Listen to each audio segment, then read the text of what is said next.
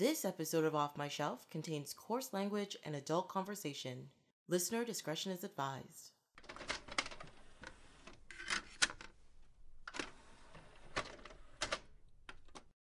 Hello, my name is Tracy James and welcome to Off My Shelf, a podcast about movies that are, well, off my shelf, where we go through my DVDs and talk about the movies in my collection. In this episode, Jamie Cochran and Julian Chanko are here to talk about the critic-loved and audience-approved show, Arrested Development. Welcome! Hi. Hi, Tracy. You guys have a very collective, yay, we're here! We are here. It's warm, which is very different from outside, and it's nice to be here in this cozy apartment. I could use some ice. You could use some ice to cool me off. See, I asked before I pressed record, and you're like, no, everything's good. No, we're everything's good. fine. We're good. Can't have a podcast without ice. Is he a bounty hunter? That's the bounty hunter. Who's he going after? He's good for doing it whatever he wants to do. Exactly. I think he catered this event, didn't he? He This did. is lovely hummus. Yeah. You know, homemade hummus, randomly cut up cheese and stuff. It's very exciting. Yeah. I did. I tried. And I have leftover, cinnamon hearts there from Valentine's Day that my happy Valentine's. Is this the Valentine's Day episode or? No, the last one was. Oh, was it? Okay. Yes. Okay. That's the one that we did with Austin. Oh, and we did okay. those 2 episodes about, couples and stuff. So it's very great. It's very What was it? It was Annie Hall and Away We Go. Gotcha. Yeah. Oh, okay. Yeah. Nice. If you haven't watched that yet, check it out. Yes. Plugging with the last episode. You're welcome, Tracy. Thank you. A plug within the show. Exactly. I like it. I like it. This is why you're here. This is why you're here. That's all I'm saying. Yes. Well, I guess we can get on to talking about the show. Yeah, I think that's a good idea. I think we were all talking about, but I kind of was trying to put a pause on it about how far we got into Arrested Development. We were asked to watch 3 seasons. Yeah. I was reminded that we were doing this podcast 2 weeks ago, and 3 seasons of Arrested Development is a lot of seasons, but I got through all of season 1, which I think is 26 episodes? 24. Yeah. Maybe If watch I 2 remember extra correctly. episodes somehow. Plus about 6 episodes of season 2 in less than 2 weeks. I got through season 1, 2, and up to episode 8 of season 3 in 4 days. No. What?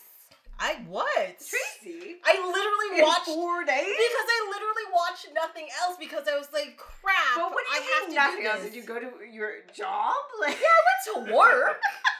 how is that possible? That's I come home, turn on the TV, press play. Yeah, I had 2 sick days this week, and I still got this Oh, far. you're slacking then. Come on, it's Yeah. sick days. I had a snow day too. I was like working on my computer. Show was on over here as well. You know, got through quite a bit. Maybe I was trying to pay attention, absorb the information. The funny thing is all my notes for this show, it starts off with little things and then it just turns into how many celebrities I can spot within the show. Yeah, And it's That's just a list of that's celebrities. I mean, I didn't take any notes. That is for sure. I took but quite it worked out to it's only 2 pages of notes. Oh, that's not bad. That's not too bad. I mean, when I did the Alien quadrilogy, I had like 7 pages of notes, so I don't know. It's fine. That's something. Yeah. I'm going to admit right now that I just learned about this podcast just a few hours ago. So I have not seen this for a while now. But it is one of my favorite shows. Mm-hmm. I own the exact same DVD set. I own those too. Yes. Watching those, watching with the commentary, just absorbing it. It's part of my DNA now. Mm-hmm. And I'm really setting up a lofty sort of... Yeah. lofty we need goal to right hear here before we do your that, but- deep analysis of everything then, Oh, yes. Yeah. Okay, I'm going to do that. We're then. just So, going to open the floor to you. Go. Go. Arrested Deep Development. What does it mean? It's not What does just it mean? a rap band. Yes. So that was the first mistake. Just Googling Arrested Development, first click on Wikipedia. You're like, banned! You're like, no, that's not it. That's not but then I was curious. I'm like, I haven't heard these guys in a while either. So I looked them up. I should have spent like the 8 hours watching Arrested Development instead of watching the same music video over and over. I mean, again. they're the ones who did like Mr. Windle and stuff, right? Mr. Wind. That's the song about like the homeless guy. And they did Everyday People. Yeah, so yeah, it's the same people. Yeah. Yeah. Yeah, okay. I know exactly there. It's fine. Exactly. I just needed like a refresh. Yeah. Just like the show. Just like the show. Yeah. Arrested Development. Feel like Ron Howard's gonna like step in next time. You're like, no, okay. That'd be amazing though. Could you get him on there? I'll see what I can do. I'll see what I can do. Yeah. I'll get my people to call his people, and it'll be fine. For sure. Yeah. Am I your people? Do I have to make that call? Well, yeah. I mean, who else would do it? I don't know. Yeah. You know Ron Howard. Right? Oh, way back. Yeah, Ron and I. Back at like Happy Days. Him and I. Yes, those were happy days. Yes.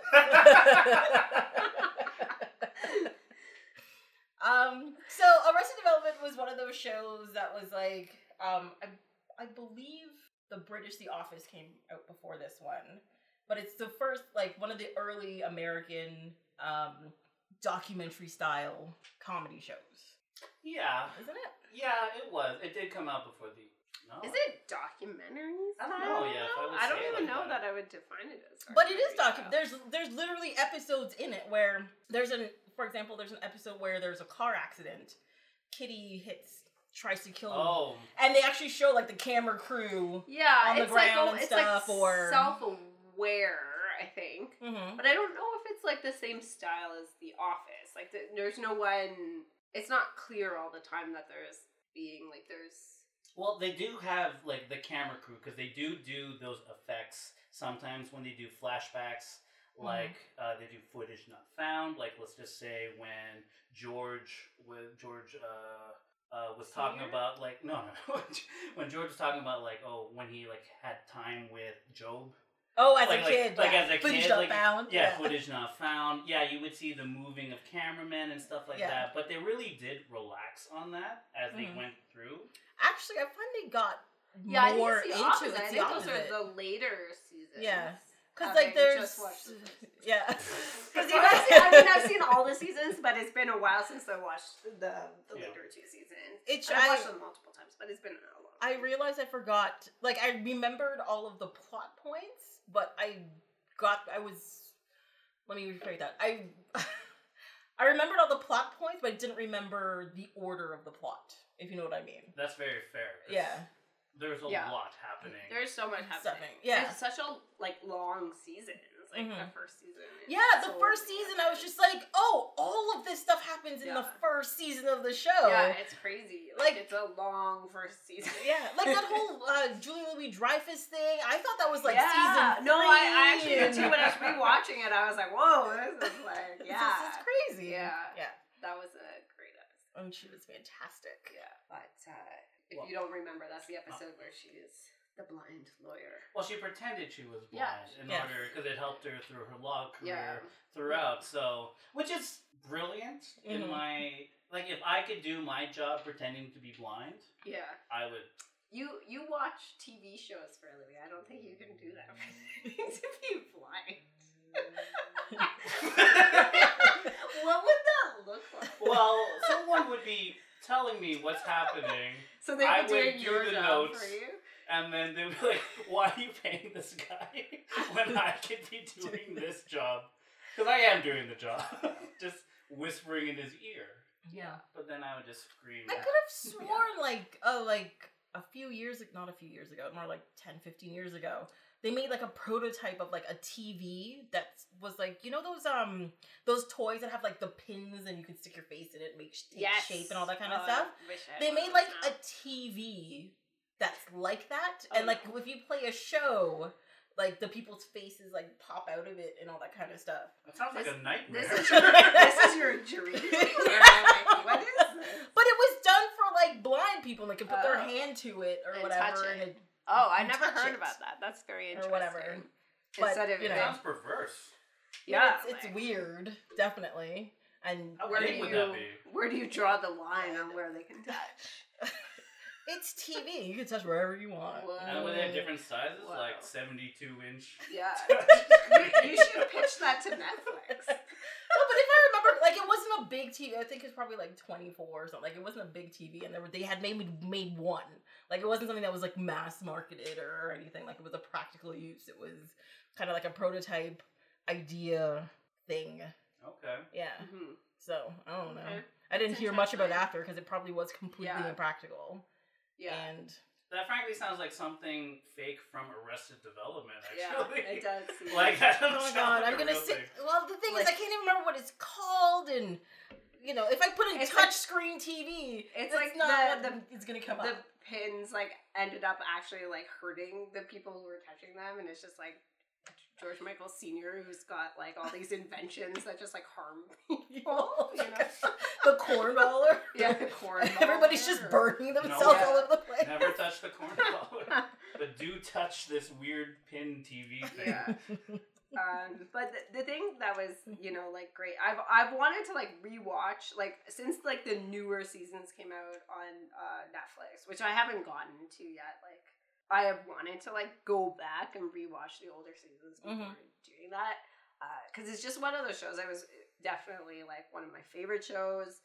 There's few shows that just make me laugh out loud like so hard, and even rewatching it, like that same episode where Tobias like breaks into the apartment and she's pretending to be blind but not actually, and he like cartwheels over her, and like, I just like was laughing so hard out loud because it's just like it's so well written, it's so perfectly timed, and it's just it's awesome. Such a good show. Sorry, I'm trying to but apparently blind people TV doesn't make it come up. Okay. It's fine. Okay. It's fine. Don't worry about it. Yeah. It brings up a picture of Geordie LaForge. It's fine. Okay. Everything's good. We're gonna skip over that. All right. Anyways. But yeah, like I was rewatching the show and I was like killing myself still, laughing at all of it. Me too. And I thought it was fantastic. Yeah. Like there were still like you're just killing me scenes in this show, you know? Yeah. I must admit though, like the whole thing with Charlize Theron in the third season though, I was like, Oh really? Yeah. I loved that. I don't remember. Because okay, that's when she played a delightful British woman. Yes. Named one second. Oh, yes. And Rita Leeds. Because Michael wanted to investigate some properties that they might, and he ends up in Wee Britain. Right, I remember now. Yeah. And then he sees her, and he has no idea because he just thinks everything she's doing is like just how a charming British woman would act. Yeah, she's adorable. She's adorable, Yeah. and it's just there's just a clash of cultures. I have no idea, and she's very good looking, so I'm sure that helps. Like mask whatever she's up to. Yes. And so what I really liked about that was that's when I knew the writers stopped caring about crazy realism. Like they were relaxing on it already. Each season got sillier and sillier. Yes. And they started the third season immediately with crazy callbacks with the cabin and don't hop-offs off the cabin. Yeah. And then they moved into Wee Britain, where everyone drove on the wrong side of the street in the middle of California. The soup of the day was bread. Yeah. I remember reading up on it, like Rita, like the producers of Fox hated how Rita had hats on. They thought, that's a silly thing. Why are we like ruining Charlize Theron? We have a great actress here.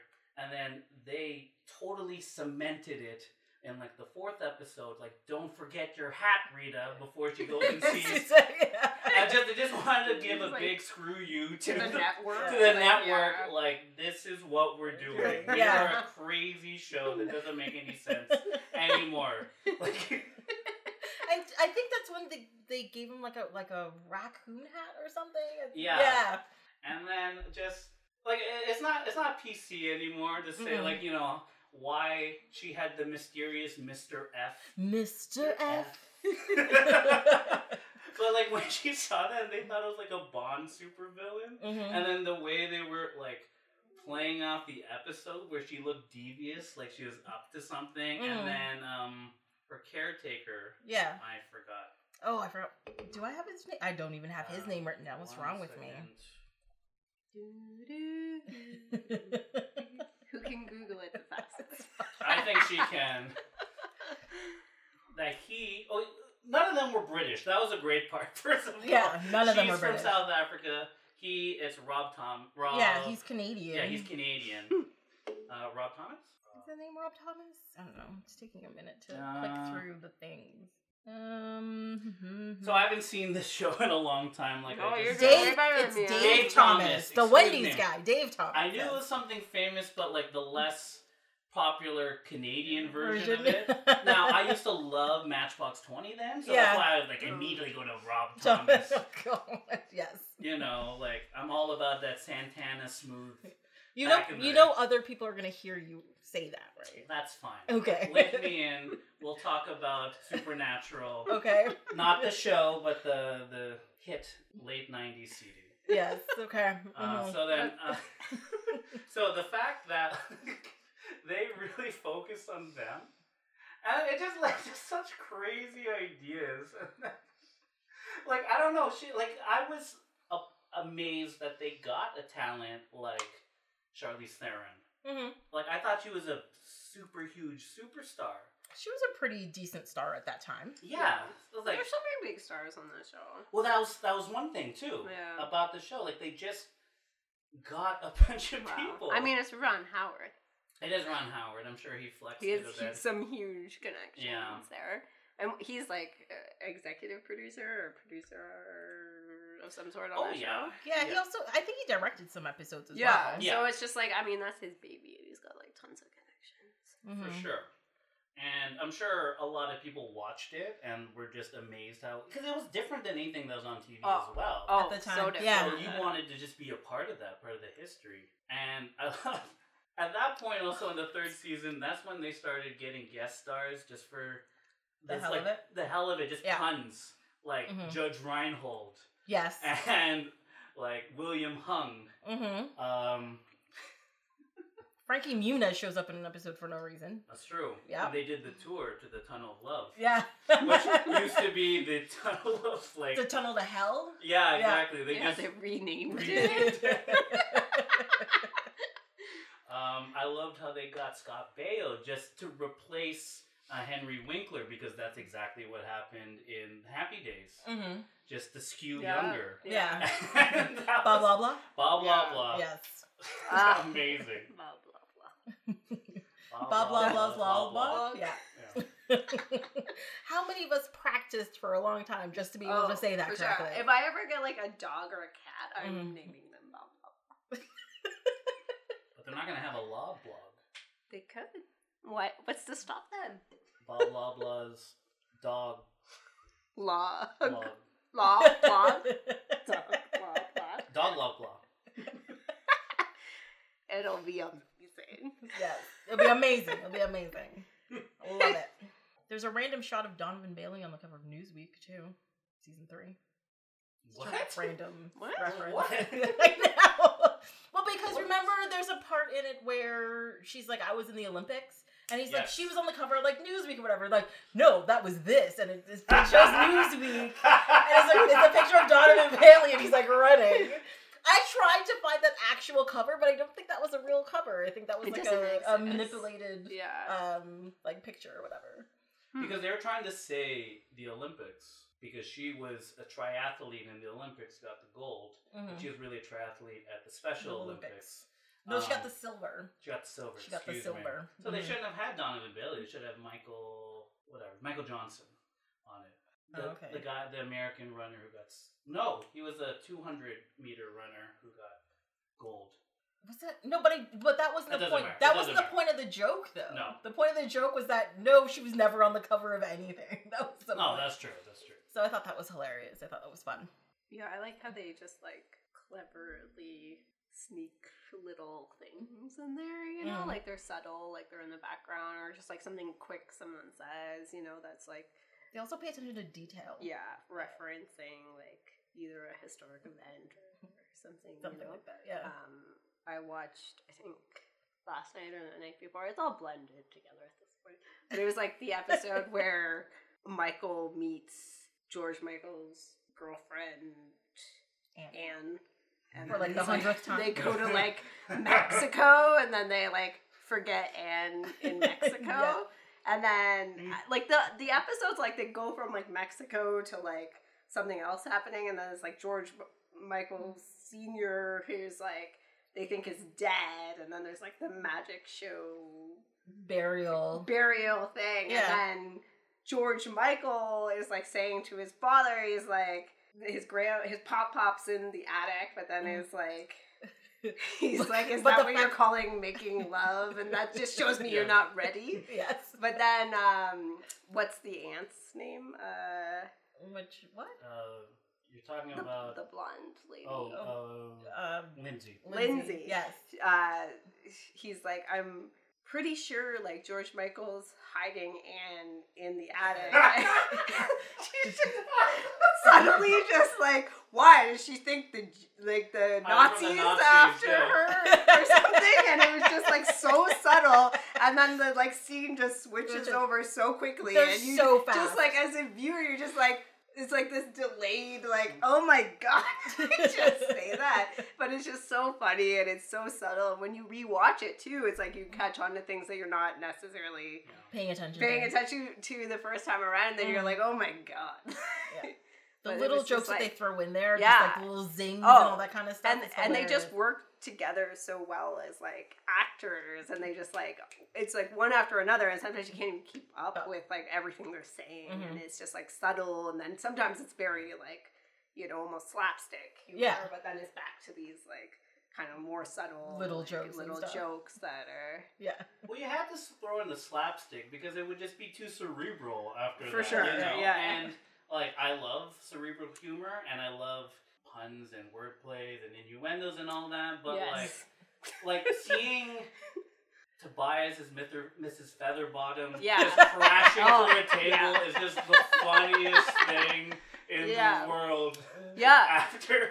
Well, it's interesting because it's like Tobias and Buster are both like comic relief characters. From a comedy, it's crazy. I know. Like you have like two of them that are just like, you know, like absurd slapstick sort of humor, and like, and the rest of them are hilarious in their own right, but then you have these like very they're supposed to be the normal people, and they're supposed to be the crazy ones, but they're all crazy. They're all crazy. Yeah. Which makes it fantastic. Yeah.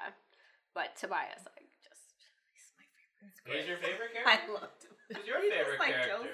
Oh, that's a good question. And Buster. I love Buster. He is too. Oh, he's not. Is my favorite character. I actually think it's maybe. I think like if I was gonna, I like Maybe. I love Maybe too, but like she doesn't make me like break out laughing. If I found a character that was most relatable, I'd pick Maybe. Okay. But like break out laughing. Wait, you think the character that tricked a production company to become a producer? Right now? Marry me. I'm pretending to be like a lawyer in my job right now. Oh God. For a television network, I won't name yours. Yes. Okay. But I should have said your full name. Now you're in trouble. No. Now you're in trouble. Wait, so what's your favorite character then? I thought about this. I like Job. I like Job because you're the same person. Well, I am similar to Job. I don't treat anything seriously. Yeah. Okay. Any character that is part magician for some reason, I have an affinity towards. In anything. I don't know why. What other characters are part magician? I'm really afraid that there's like a dove in like your pocket somewhere that I should just be watching out for, just flying at me. Where is there other part magician characters? Like, what are anyone who thinks like magic is the are cool these people? things? Okay, like There's Barney, Howard, and Big Bang Theory. Okay, I don't really care for Howard. Come on. I'm sorry, it's my guilty pleasure, and I'm just gonna talk about it this time. Well, I gotta watch it for. Don't say it. I gotta watch it because I love it. But tune in. So you love the illusions? Okay, the fact that he calls them illusions and the tricks are things that women do for money. Yeah. When that came by, like I didn't notice that. Yeah, that was one of those things, those subtle things that I didn't notice. Oh, I love that fact. And then all of a sudden I realized that. It's just what else would like a rich playboy who has no discernible skills focus on? Being a magician. His segue. The segue. That was an amazing addition to it. Just having the segue. And the fact he always seems to be in sandals for some reason. Yeah. He just so happens to be. The funniest scene with that segue though was when they were on the construction site and he comes to visit Michael and he can't get over like this little hump of dirt and it's like 10 minutes just like trying to maneuver correctly and he refuses to get off of it. Yeah. He's like, I'm gonna do this on this segue. There's no walking involved. Yeah. It's gonna happen. Yeah. It's great. It's absolutely fantastic. But one of the things I appreciate about that show is that those characters are so solid that throughout the 3 seasons, he never like betrays that character. Like, you know what I mean? Like, it's always true to that. It's like a lot of other shows, it's like after a couple seasons, it's like, now they're into this, or they've become like this, or suddenly they're addicted to drugs, and it's just like so ridiculous, but it's always, like, the show is ridiculous, but the characters are so true to themselves that you connect with it. You're like, multiple seasons. Lindsay is a vapid rich girl who likes to go shopping. And that's what she continues to do throughout the whole show. And I mean, I didn't watch the newer seasons, but I tried to watch the first episode or two, and I didn't connect to it in the same way. And I mean, there's a few differences to like the format and how it was. Everything, and also just maybe there was just not the same consistency with the characters, you know, like. I don't know. I actually think the consistency was there. It had to do with the format of how they did the episodes because it was season 4, right? Where each episode focused on the story of a specific person, and then to get some of the jokes, you had to watch 4 or 5 episodes. So then, by the time you got to the joke, it just died because you're just like, what? It didn't work. And that was one of the reasons why they had to go back and re-edit the show, which I still haven't watched. Which I think I probably will think the season is hilarious now if they edited it the same way they've edited the first 3 seasons. Yeah. But them, I know they tried to do it that way so that people don't have to worry about, watching it in order if you miss an episode, whatever. Yeah. But it just doesn't work. Like, the way the characters are, the way the show is. Editing of the first 3 seasons is so... like vital to what that show is. Like, it's just like, I don't know, like how do you it's like go in a different direction? It's just like not true to the show. Yeah. Well, like I do remember like in the DVD extra commentaries, they were talking about like they have no idea. They're filming this, the scripts make no sense until they see the final product. Like no way, because and also, without hearing Ron Howard just weaving all of the scenes together, just alone, each scene, back to back to back, makes no sense. Oh, okay. So it purely is the editing and the little callbacks and the little, when I say callbacks, I mean like when they interject random scenes in the middle or whatever they have to do. And then they always do the thing at the end, which is like on the next episode, which doesn't happen in the next episode. So it's just like so important to like understanding the series. But if you didn't hear that part, it's kind of like, it's what lost. What the hell is happening in this show? No, he was saying how this is totally a final product show. There's no way they could do it without everything being put together. Like even in the editing room, it wasn't that funny. Until it's all together. Now with Netflix, I thought you have to see it as a whole, as a season. Like it's a grand experiment that they tried, and I guess ultimately failed because it isn't as funny. But I respect it, the idea of what they did, because you're not supposed to see it. You're supposed to see it as 10, 12 episodes. I don't know what it is as one giant. But that's so hard to do with a half-hour comedy because you're tuning in to kind of be able to like kind of watch and then tune in later and like whatever. But then when you have to like be so invested to paying attention to the whole season and piecing it all together and not getting a laugh until the end is like, that's, it's true. Some of them were like a huge just build up to the very end of the last 3 episodes of that season, quote unquote. And I did watch the recut one. Yeah. It is a bit better, but it's just not the same because honestly, it's what makes the show great is the ensemble. And having all of them on the screen, they just interacting there's together. Just like so much chemistry together for these characters, which I get because they couldn't afford it at the time, and no one wanted to take the pay cut because everyone's careers skyrocketed. For sure, yeah. And so they couldn't afford getting them all together, so they tried to do something and experimented a little bit with the whole Netflix sort of format, and I applaud them for that. But for sure. Like, the combination of seeing every person on the screen, like in Lucille's family room, just clapping, acting like jackasses and saying random things. You miss that. And you need that. And you do need that. You do. So vitally. And that was a lot of the, like, that chemistry is one of the things that made everything work. Like, just having... Sure. But like that 4th season was a lot of them on their own doing, like each person doing something on their by themselves, and you're just like, this is not. Yeah, and they do that like a little bit throughout like the other seasons, but it's like within an episode, just like a short period of it, like doing like something on their own. But for the most part, it's like that builds up to something they do together, and that's where the final laugh is. Like it's like they like there's that episode where like Michael like.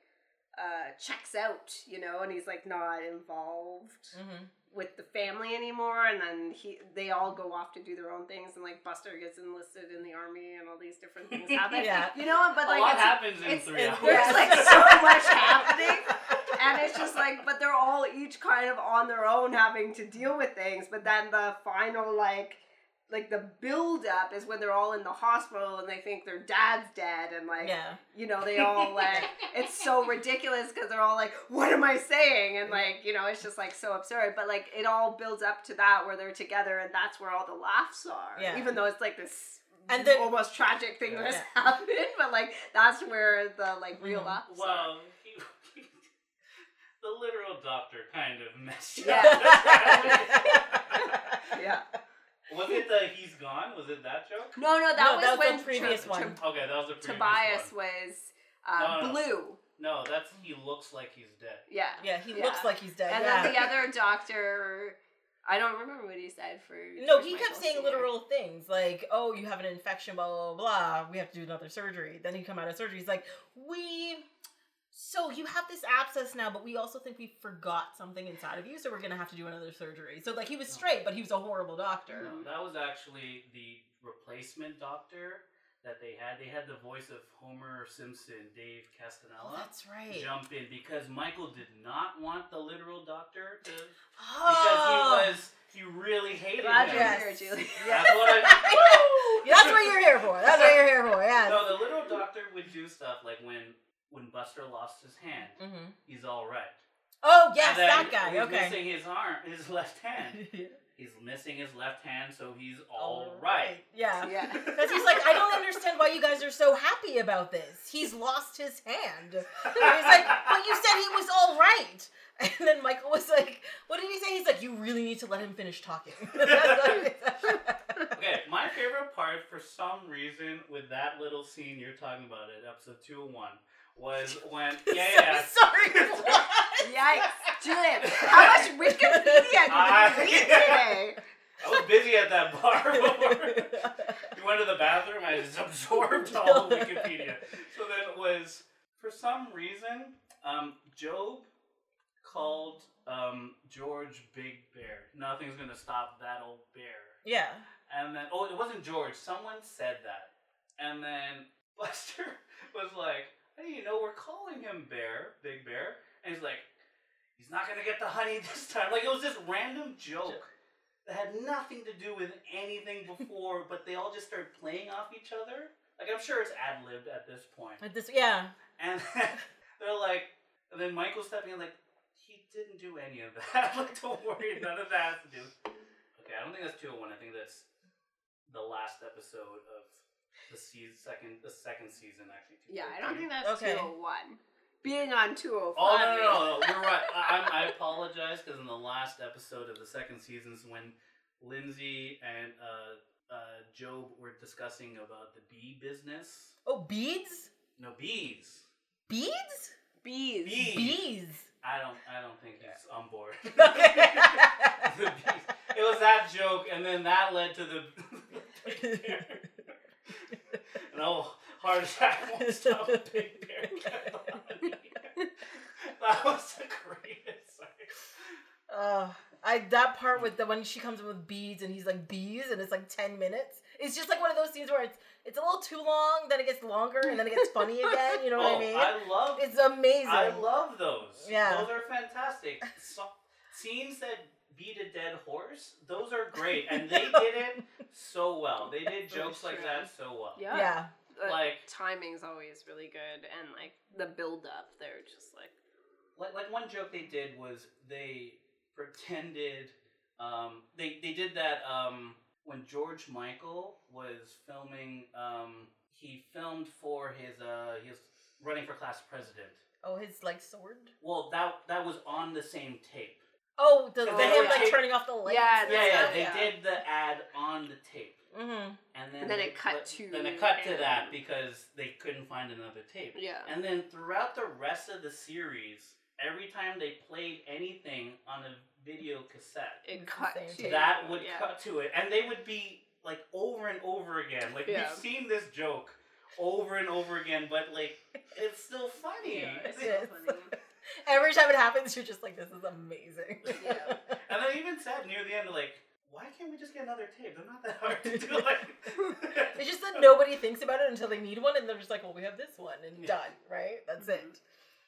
They're hilarious, though. I find it, I don't even know how they came up with even the storylines for some of these episodes. Yeah, I mean, the concept itself of the show. Yeah. Like, what are you pitching exactly there? You're like, it's a family of assholes. Rich assholes. And people love that. That aren't relatable. Yeah. Well, they even pointed that out. Yeah. They tried to be more relatable in the third season during the Save Our Bluths episode. Yeah. SOBs.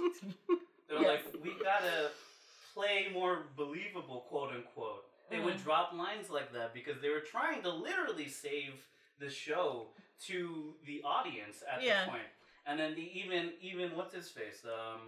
Ron Howard would say, please tell your friends to watch Arrested Development. They just went all in and just said that over the air. Yeah. And at that point, they were joking around, like, maybe we're going to move to the Home Buyers Association. I mean, Home Buyers Ownership. Oh, you mean HBO? Yeah. We might move to HBO. This was during the time when they were like...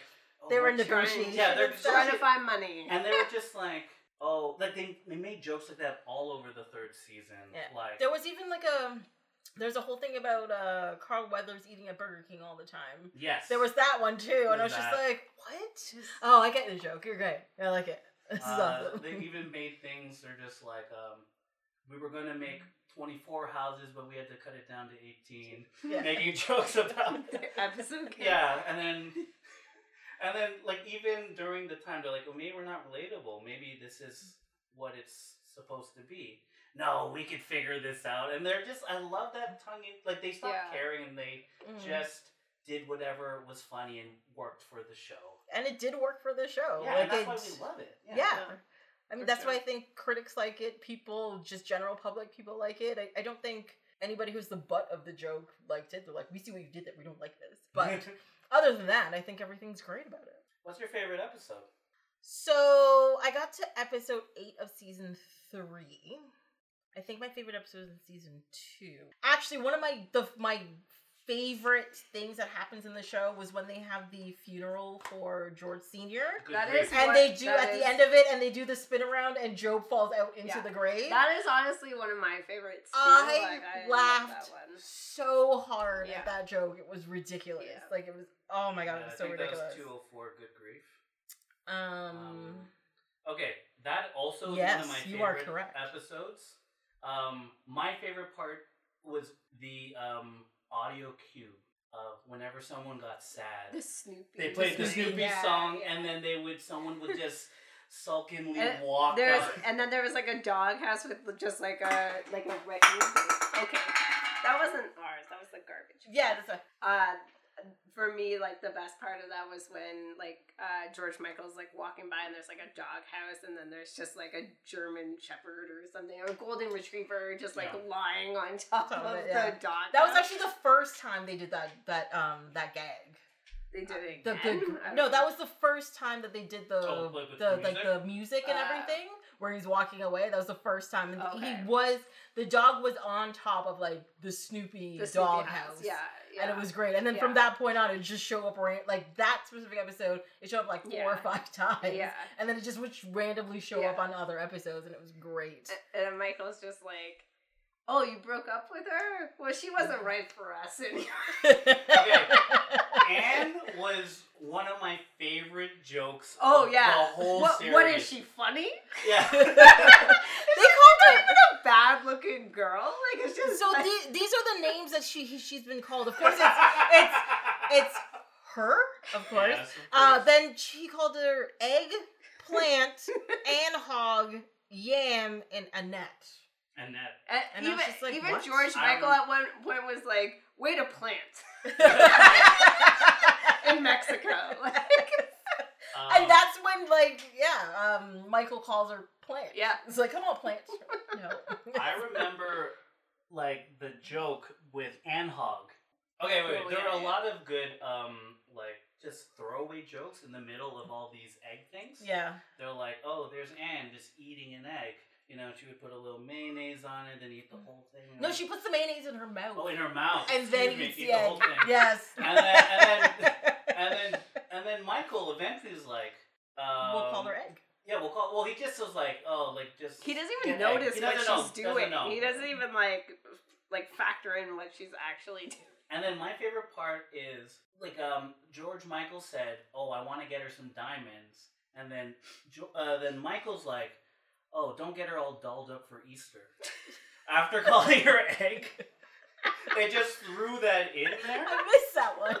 It just happened so subtly. Yeah, and then they just moved so on. subtle. Yeah. And no one even talked about Nobody that ever sticks again. at it, and it's just I remember first hearing that, and I just had to stop. I had to stop and watch. No, I love that. I love the, repeat jokes. It's each character is and then George, Senior is just, at the end, just, so she must be really funny. Or, whatever, they just throw it in. It's every character has said something about this throughout very subtly, and then she's like, "Oh, she must be funny." Why else would he like her? Yeah. Yeah. And the funny thing is that she dumbs him in the end, and I was like, "Oh, that's hilarious." And then she became third in an inner beauty pageant. Yes.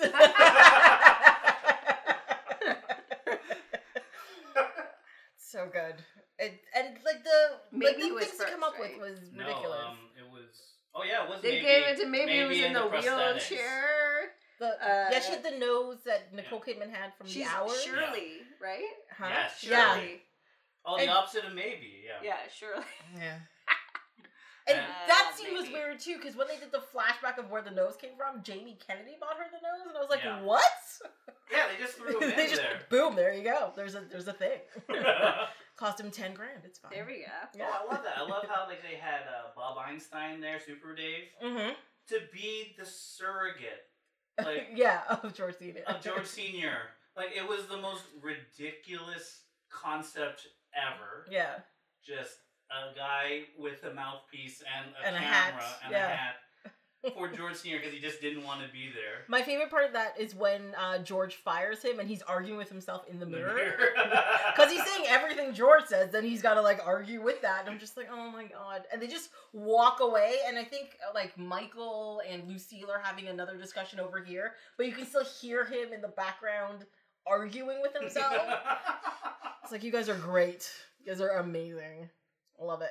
And I guess he's like, I got time from Curb Your Enthusiasm. Let's do this. I'll just do this. It could be just like Johnny Depp and just take the lines right in his ear too. Exactly. Jason Bateman looks so fucking young on this. Holy so, fuck. Yeah. When I watched the first Even episode, between season. They all look so young. All of Look them. between even season 1 and season 3. Like, fuck. He's like another man. Yeah, look at George Michael. Well, for sure, but he was a kid, right? I mean, he was already an adult. And now, like, Jason Bateman now, he's like an old man. But still, like, attractive. But still attractive. I'd still, get in there. Like Michael Cera, those first couple episodes and stuff. Yeah, he's a baby. Well, we can just go through the 3 seasons. So, because It'll be fine. It'll be fine. Back to season 1. Yeah. I mean, like, so the thing is with these seasons, they progressively get shorter and, like, drastically shorter every season. And, like, it blew my mind, as we mentioned before, how long the first season is compared to the 3rd season. And then by the time it gets to Netflix, I think it's like 10 episodes a season or something like that. Yeah, for sure. Because the first season, like back in the day, back in network television, like, you had to have a certain amount of episodes. It's just 22 episodes the first season. Yeah, like, that's just how long seasons were, because they didn't have 3 seasons of stuff. They only had 2. Like, most of the year, like, from September on, and then whatever short rerun thing in the summer. No, they always had the fall break, because it's over that Christmas holiday. It was like they do that, 3 weeks, and then it'd come back like to like hoopla, like, oh my god, we're returning. Yeah. And then during the summer it was like a month and a half, 2 months you were off, but then everything was on TV. I don't think network television's changed any. I think it's still pretty much the same. Is it? No, I don't even think that's that much. No, we have shows that are done by like March. Yeah, for sure. By January, but not new but seasons. Not comedies. No, I think so. New comedy. They bring in because they have the what is it called in fall, where they have like the fall preview. Yeah. And they have like it's like 4 weeks or 6 weeks where it's just all new stuff, like new, for sure, all new shows, and like 90% of them get canceled, and then the old stuff comes back. You're good. Yeah. But the old stuff comes back, and those seasons are long, and they stretch throughout the whole season. There's lots of breaks, though. There are breaks, yeah. Don't get me wrong, for sure. But I'm saying they return after the breaks. That's all I'm saying. It's like the same. Like there's always been those breaks, and there's still those breaks. But I still think those seasons are still a lot shorter than they used to be. I think so. Yeah. No, they are. Except for very network sort of stalwarts, like Big Bang, like they have a lot.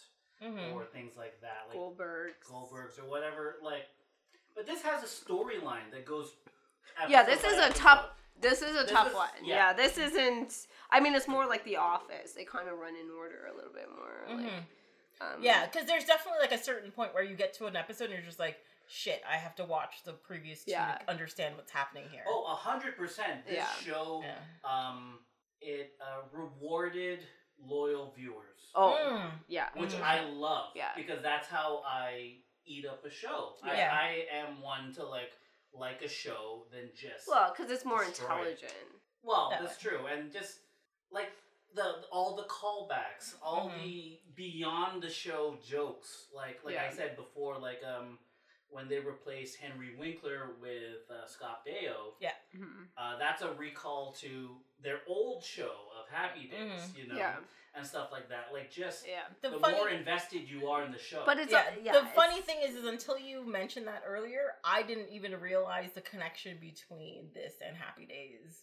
In reference to that. Yeah. Like it just didn't trigger anything, but as soon as you said it, I was like, oh, that makes sense. Yeah. I mean there's a lot of subtle things in the show that I think rewards someone that sticks around, and also like there's like an intelligence to this show that maybe like I don't know, some other comedies lack. Which is why it has such a strong cult following. Yeah.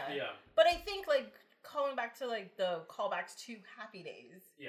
Because don't they actually physically jump the shark shark in Arrested Development as well? At some point? Yes. It's not within these three seasons, but it's. Is it season 4, season 5? No, it's like season 3, I think. Yeah. Is it? Oh, I didn't get that far. Damn it! Later. I didn't either, but I remember it, so I know it's not in the new season. Henry Winkler legitimately jumps over a shark, and they make sure you see it. He like jumps over it, like, okay, and then like, you know what I mean? Like they make sure you know he did that. Yeah. Like maybe as like a passive, you're like, what was that? Like you don't even register it, but like it happens. Yeah. I remember the first time I saw that part, and I was just like, he jumped the shark. I get it. But a lot of people don't even understand where that idiom comes from, and the fact that if you know where that idiom comes from, then you see Henry Winkler do it in the show. It's just like level on level on level. Yeah. It's amazing. For sure. I love those. I love callbacks. Like they had callbacks to, like I remember when they, I think it was the second season when Michael, they were looking up a secret sister that Michael might have had, a Nellie. And it ended up being the actor. Oh, that's in season 3. That's in season 3? Yeah, and it's Justine Bateman shows up. Justine Bateman, Yes. And it's his actual sister in real life, but they're dating on the show. Yeah, so they bring it up, and it's like, oh, I just know you so well. It's like we've known each other all of our lives. Like they would do those little things, and then finally, when he actually talks about, he doesn't know she's a hooker either. Yes. Like she doesn't know she's a call girl. Yeah. He just assumes she's the mysterious Nellie that signed it. And then when they finally reveal it, they're like, "Ooh, you're like my brother? Gross!" Like she would say that. Like I love that, and you have to know the show. You have to know the actors. Yeah, you have to know their history to get some of the jokes as well, and everything. Yeah. Yeah. Oh, it was so good. I know those. It's great. Those little things, just. Yeah. Actually, the funny thing, after we record this, I probably will still finish season 3. Just I'm gonna finish. I have done it. I've been wanting to do that for probably the last 5 or 6 years. I've been wanting to rewatch it, but I know once I start, I'm not gonna be able to stop. And there's so many other TV shows out there that I haven't watched, and then and it's but this pushed me to start rewatching them, and I'm like, oh, I want to rewatch those episodes because I kind of forgot about that that you're talking about, and I'm like, I want to go back because this show for me was just one of the laugh out loud funny. I remember watching it I was in university when it came out, and watching it while I was at work. I had a late night job because I was in university, but then I was working as a janitor, and there was this cafeteria type area that I'd go to have dinner, an early dinner at by myself because there's no one else there because I worked a late shift. So I'd be in the cafeteria by myself, and there was the TV, and I'd watch Arrested Development. Yeah. And I would just sit there laughing so loud that it was echoing down the hallway. The empty hallway. I just found it so funny, and there's so few shows that make me laugh outwardly like that.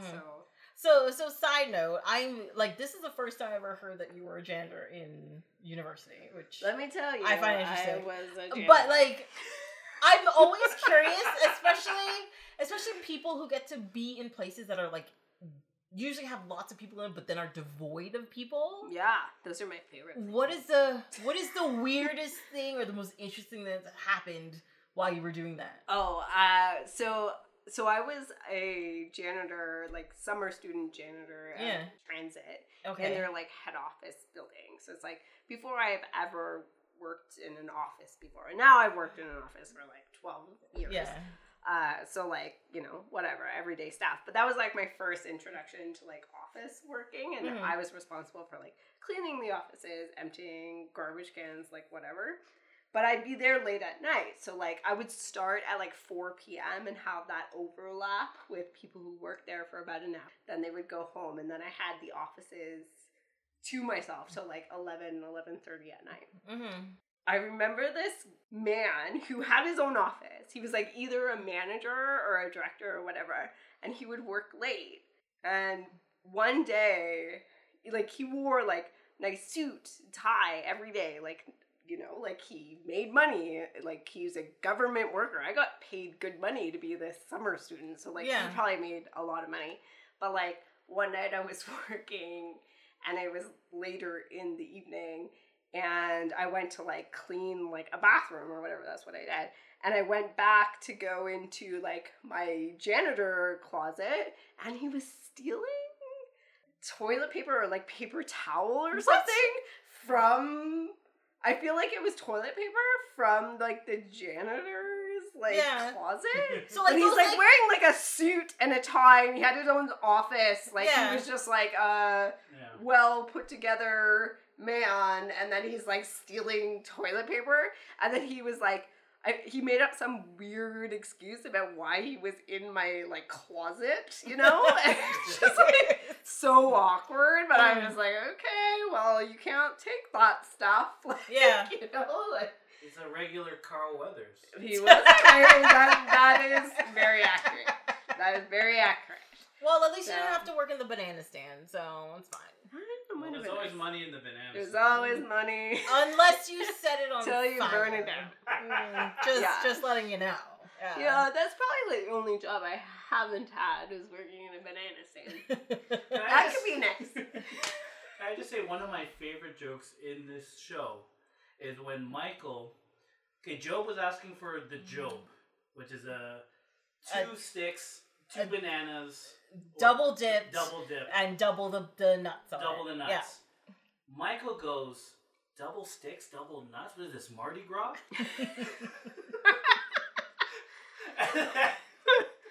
I couldn't stop. I'm like, it's so ridiculous. Yeah. That was one of my favorite jokes. Actually, one of my favorite jokes is actually a visual gag, because there's the episode where George Michael, he's in the banana stand in the banana suit. Yeah. No, or is it Job? But he takes off a layer. That's and Job. so it's Job, sorry. And he throws, like, the banana peel outside. And then Lucille comes with the car, and the car starts sliding. It can't stop because of the banana peel. And I was like, that is such a hilarious, subtle reference. Well, it's not even that subtle, but like it's so overt. Yeah, it's crazy. Like, it's a crazy shot that they did. That we all know everyone slips banana peels. So they've been building that up for like a season and a half before. That was the Afternoon Delight episode, which is one of my favorite episodes. That's a good one too. I love how in that episode they all realize what the song is. Yeah. They're like, the tune it's so like innocent and light, but I didn't realize the lyrics were so graphic. And then they keep doing it within like familial pairs. Yes. And then which leads to the incest jokes, which are hilarious. I'm sorry. Like this show leaned in on incest jokes, which real hard. Which is great because they don't do that anywhere else. And they've done it so many different ways with the obvious being George Michael and maybe... Yeah, but then there's maybe in Steve Holt because she's trying to get away from George Michael. And then they're like, no, like, because apparently George Michael and maybe aren't technically cousins, but, her and Steve Holt really are cousins, and, like, it's a whole thing, and...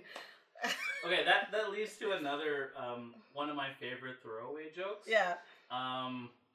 George Michael was figuring that out. He was trying to figure out whether maybe it was his biological cousin. Mm-hmm.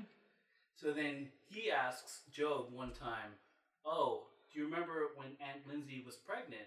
And he's like, yeah, dozens of times. Then he kind of walks by, and they don't mention it. They just move on. Yeah, I remember that one. I totally remember because I missed half the episode laughing at them because I don't think I ever picked up on that one before. That is awful. It's awful, but hilarious at the same time. Another awful but hilarious joke I remember. Now I'm just saying jokes that I remember. Was when Michael was asking Tobias about his marriage problems with Lindsay. Mm-hmm. It's like, hey, so how's the marriage going? Tobias says, well, like, we're working out, but then 9/11 happened and that didn't help. And then he moves on about, and they just drop a 9/11 joke and just keep going. Yeah.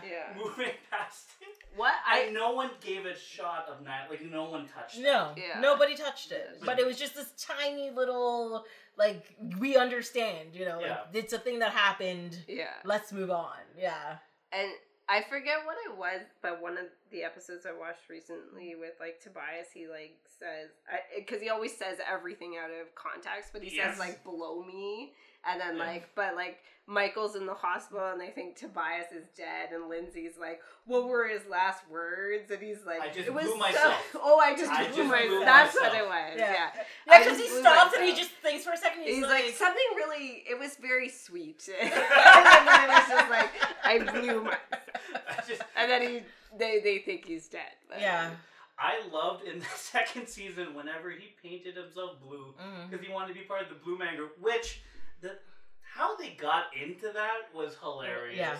Yeah. Just because he's a blue man. Yeah, he was depressed. He wanted to meet other blue people. Yeah. He got across it. And then the whole season you would see just marks of blue all over the house. Just like subtly in the background. Tell you the truth, it actually goes into season 3. Oh, does it? Yeah, in certain scenes you'll still see blue hand marks. It's amazing how hilarious. They just build and continue. And but that's the thing in season 3 as well. He goes.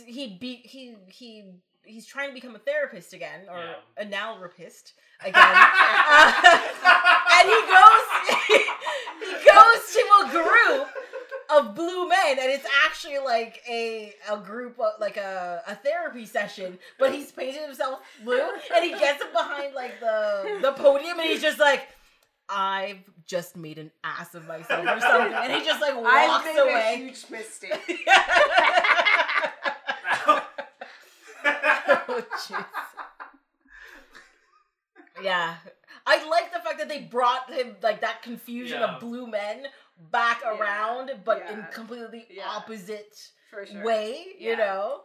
And they don't like the show doesn't forget things like that. No, it doesn't even forget. These like run-on jokes just like go on through all the seasons, which is like I don't know that there's any comedy that's like kept that up in like a successful way. I don't know. Well, so or like a whole like I've made a huge mistake thing, which is like just kept going. It's running on through all of the seasons, and it's always like dead on each time. It's just like so funny. It's just like each character does it, and it's just like So talking about like random like callbacks to stuff, right? So we were talking about the Snoopy music before, and the first time it happens, you actually like see the Snoopy in the background and the blah blah blah. Yeah. And then there's a whole bunch of secrets. Was that the blah blah blah or the blah blah? Sorry. Go on. So there's a scene where George Sr. in Mexico gets bad news and he walks away, and there's a Snoopy music. Yes. But on the wall in the background, hold on, is written a number. It says P2252, right? And I'm like, that has to be a reference to something. So I start Googling and searching everything, and I find an interview with, of course I didn't write down who the interview was with, but it was one of the showrunners at the time. And the guy was just like, seriously, that number meant nothing. Like, it means absolutely nothing. Screw you, showrunner. Right? It gotta mean something. So, but the thing is, what they did is the fact that fans and stuff kept asking, like, what does that mean? What is this reference to? People kept looking for this reference. So what they did was, when season 3 came back, they made that number the code to his ankle bracelet. So then it could mean something. But people are just like, oh, they planned this all along. They didn't. It was just like, People want it to mean something, so we made it mean something. Yeah. That's all it was. That's awesome. And I thought that was hilarious. You know, I thought that was great. Because some set designer was just like, you know, let's spray paint some stuff on a wall. And I mean, too, like, the first season of this, I don't know what year was that came out, but, like, the internet was still, like, not that it was, like, early internet, but, like, the whole, like, social networking, people communicating as fans on the internet was pretty early. It's pretty early in that sort of... In that whole thing where it's like you can start to like actually interact with your fans in a way that you couldn't before. And people were starting... You know, like Facebook, I think, came out around that time. And Facebook came out for mass consumption, came out 2006, 2007. Okay, I have no point then. Yeah. How were they communicating these things? It's like a conspiracy. No, but they had message boards. Yeah, they had, for sure. You but know, I mean, there was like, there's like those groups there. And stuff where, I mean, even where, what was it like, that movie, Blair Witch, like, you know, that was like way before even this, where it was like the first like internet kind of like sensation where people were going on all these boards. That ruined a trip for me and my friends. I was really pissed off about it. Were you going to that forest where it was shot? No, we weren't going to that forest. Me and my friends, we had like... Ruined it! We had planned it, like we were going to go camping, right? Okay, yeah, that we wanted to go out for a weekend. Yeah. And then... Like, because it became such a viral sensation before viral sensations was a thing, even my parents knew about it. Yeah. They didn't even realize it was a movie. They didn't even realize whatever. They're just like, did you hear hear about these children, blah, blah, blah, blah. Yeah. And they're like, you can't go on this trip because people are disappearing. And I was just like, what the? It's a movie. What's wrong with you? Yeah, we had to cancel everything. We were just like, we bought tents, we bought sleeping bags, we bought... food and all that kind of stuff, and we're just like, then we just had a barbecue at somebody's house. It was fine, but Tracy, still. I think it worked out for you. I love barbecues. Barbecues are delicious. Yeah. But no, it was still for sure. But that was when the internet was kind of doing this thing with like television and film that never happened before. It was an early experiment. Like this, like where you were able to comment on things and make it go viral in a way that made it seem more real than ever before. And the Blair Witch thing, I remember that that summer, you know, my brother talking about it, because he was definitely more on the internet than I was, because he was older than me, and you know, and like telling me about this thing, and like like, you know, was creeped out by it, you know, like we were like, we spent our entire summer at the cottage, you know, which is like when you don't want to hear about how there's like witches that are like, you know, and if you see like these little stick figures, I slept in a trailer every night in the middle of the wilderness, so it was just like, that's really real to me. So I remember that, and around this time too, which I was a little bit older and in university at this time, but definitely like, you know, I think the internet played a big part in that, and this was very early on in those days, prior to Facebook, which some of your listeners may not even remember. That is absolutely true. I definitely work with some people that wouldn't remember those days. That pre-Facebook days. Yeah, I was actually talking to one of my coworkers today, and she's like, I learned how to read with reading the Harry Potter books, and I'm just like, thanks for making me feel old. Yeah. Thank you so much. Yeah. Because I was working in a university when like those books were coming out, and I was just like, fucking hell. Yeah. Jesus. How young are you? She couldn't read anything else? Just Harry Potter? Well, she jumped right into that? Like, she didn't read, like, you know, Dr. Seuss or something? Well, I'm assuming it was one of those things where it's like, that was like her, you know, 6th grade level. We're going to read this now. Yeah. But yeah, I think, like, when you're talking about older shows like this, it's like, it's an important puzzle piece to discuss, like, that social aspect where shows today, like a new show like Game of Thrones, like it's just like there's a Wikipedia page, like there's an Arrested Development page now that Julian can reference, but like at that time it didn't exist. Wikipedia like, didn't you know exist what I mean? At that like time, it's not like you could go online at that time and know these subtle things, or Oh, I'm sure that this was the only way to have a community to talk about Arrested Development, because I knew when this came out, none of my friends or family watched this. Well, yeah, I mean, I think at that time in my life, TV was almost like made me unique. Like, you know what I mean? Like, I watched TV shows that other people didn't watch, and that was what was unique about me. And like, as an adult, there's no such thing. Like, there's no such thing. Everybody watches the same thing that I watch. Like, you know what I mean? But like at that time, like, I didn't have friends that were watching Arrested Development. No, I had no one to talk to. I didn't have any jokes.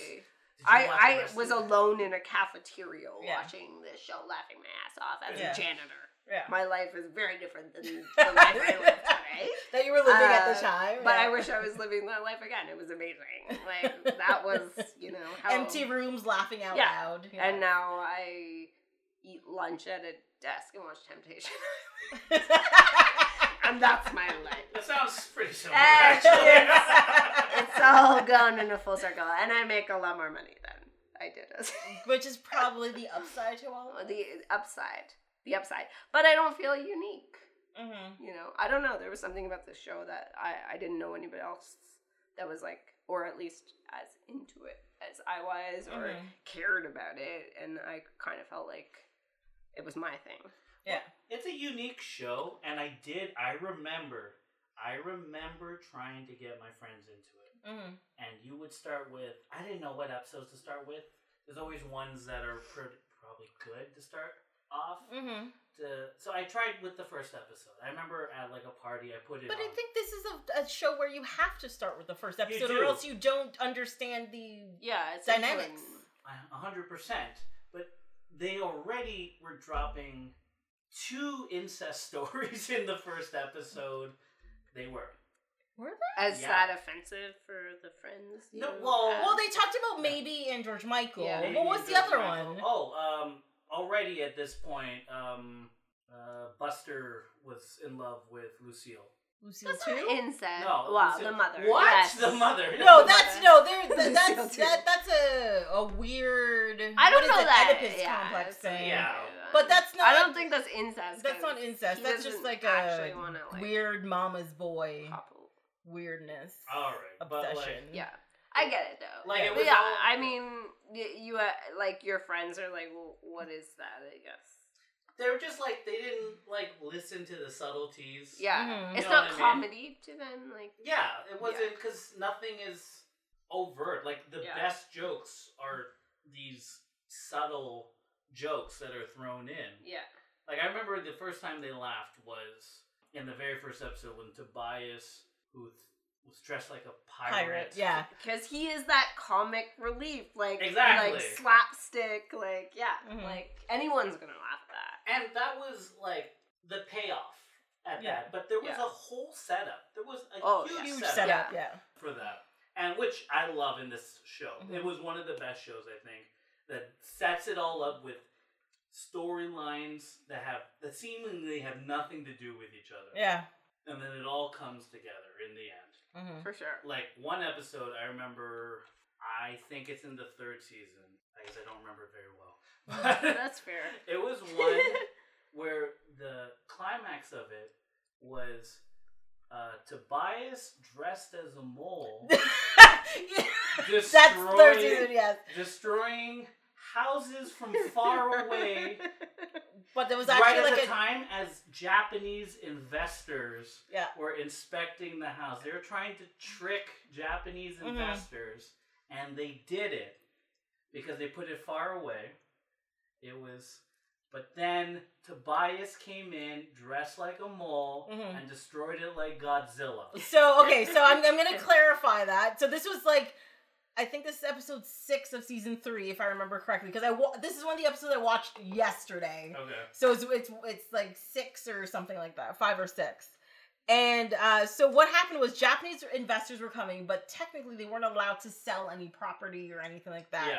And there was a whole thing about Michael trying to get a gift for George Michael, and we got the train set. And he got the train set. Yeah. That was the houses that were, quote unquote, in the distance. Yeah. Right? And then there was a thing that George Sr. ordered that was like a jetpack or whatever. Yeah. But the gifts got switched, right? Because George Michael wanted the train set, but they just wanted something fun. Yeah. Like someone, but someone told Michael, "Oh, we probably should get him something fun." Yes. And so it was the girlfriend. It was what's her face? Yes.